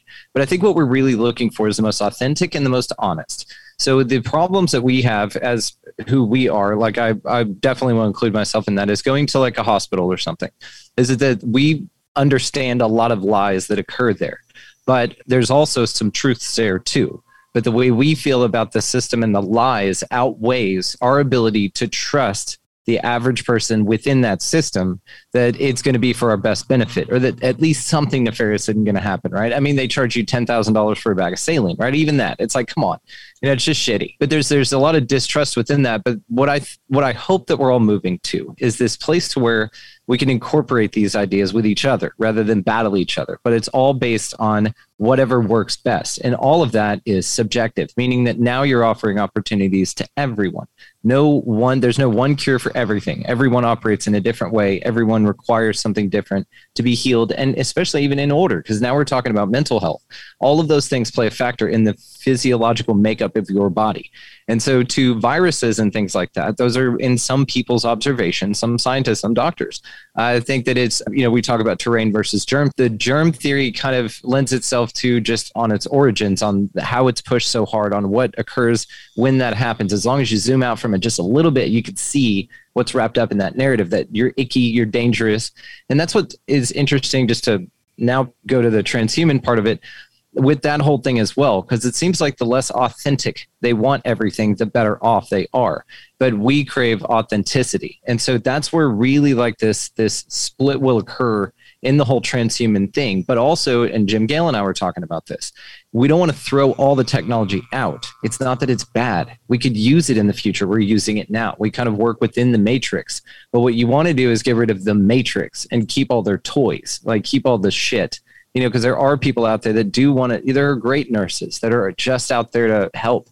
And there are great people out there that are designing technologies that do wonderful things for humanity and that don't have a nefarious end to them. The problem is the people that fund them, who owns them, and then what that they're probably appropriated for. I heard on Matrix Assassins, great show, by the way, they were talking about Dell computers and how they gave a Dell computer to all of these kids as a free computer, but it really served as a data collection and spying apparatus for the households of every individual that they gave those computers to. So it's kind of like that. It's like, well, what do we trust? We dig the computers. It's a nice thing, but it wasn't done altruistically. They gave people a computer so that they could be spied on, not to do something nice for these children who maybe, get an education out of it as well. But that it's got a nefarious end to it, which is where this lack of trust comes in.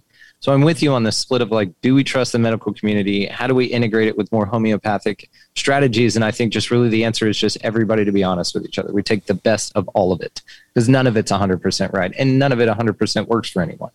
So you just get a little bit more honest with yourself, society, Well, and that's the big, the economics topic. And it's like, are we living in an economy that incentivizes honesty? I would say probably not, right? Absolutely not. So that's I think one of the larger issues, but also Governmente is totally responsible for that in so many ways. I mean, just and everything I've been learning about the indigenous cultures here and the way they handled, their affairs with one another wasn't all perfect either. I mean, they would fight each other, kill each other, do all kinds of stuff, and come together in great, times of like peace and like huge, like, a confederacy, as they called it, of people who came together for good things, and I think that spirit was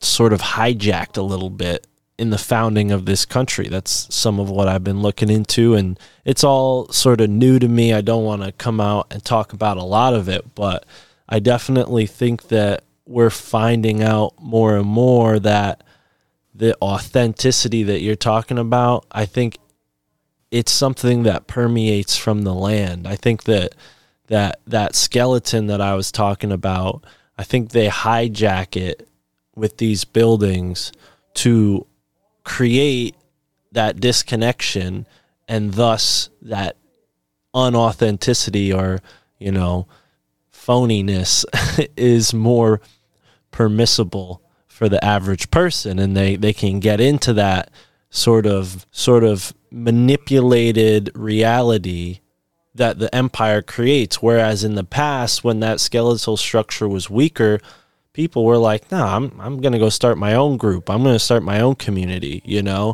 And now they've kind of like in the past 50 years, they've kind of like pushed people away from that with the whole idea of like a cult always ending up as a bad thing, which I don't disagree with. I think there's so many examples of cults that have ended very terribly. So I'm not pushing for that, but I think there's definitely an aspect of like intentional community living that you don't hear about. Like there's all kinds of intentional communities across the United States where people come together for, the common goals of just living in a place with food and happy people and everybody's getting along. I mean, and it's not race based. It's not religious based. It's just human based, and they don't show that. They never show that. They show people, in $1 million houses who are isolated from each other, and they say that's the ideal. We need to strive for that. You need to strive to be in the mansion and the yacht and the jetliner, and they never show you these people who are living excellent lives. I mean, from when we had our first conversation, it sounds to me like you have a very cool setup over there. And I think, and like that's something that people should strive for, is being connected to the land, having self-sufficiency, having a community, depending on your personality. Some people like being a little more isolated or a little more space. I'm probably one of those people for sure. I don't know if that's just a reaction from where I've grown up, being kind of in the megalopolis, as I call it, but it's like, it's definitely a lot more available than they'd like us to think, I think. Completely agree. And I think that what you crave is the option of isolation, but the access to people when you want it. And that's the same thing that I like. We have that out here, but we live in, what we prefer more than the percentage of as if we would have to escape to it, like a lot of people do, right? They leave the city to go camping for the weekend, but they're kind of stuck there. Not really, because you can do whatever you want, but they feel stuck there. And so that's why they haven't moved yet. But then you go back to the city and then you're involved in that environment. We just did the flip-flop. We can go in the city anytime we want. We do that, but it's like we get to have it like we want, which is in small doses. It's perfect. It's like I'm not forced to go. I'm just like, and all right, that was fun. Let's get back out, and go hang out with some donkeys. So we're probably going to wrap it up here, man. I feel like I could talk to you forever about everything. We didn't even get to like the quickening and the observer effect. And I just think that you and I just should do this every now and then, man, to unravel the mysteries of the universe, or at least talk about them a little bit. I'm down. Thank you. Yeah, this was definitely fun. I didn't know that those were on the docket for topics to talk about, but anytime you want to have me on to get into that, I think the observer effect is something I've played around with in my life, and I've called it the law of attraction. But really, I mean, if we're going to really get down to it, it's all the same thing, It's like you put awareness or intention into something, and that's it. Like that's everything you do in the world at any given moment.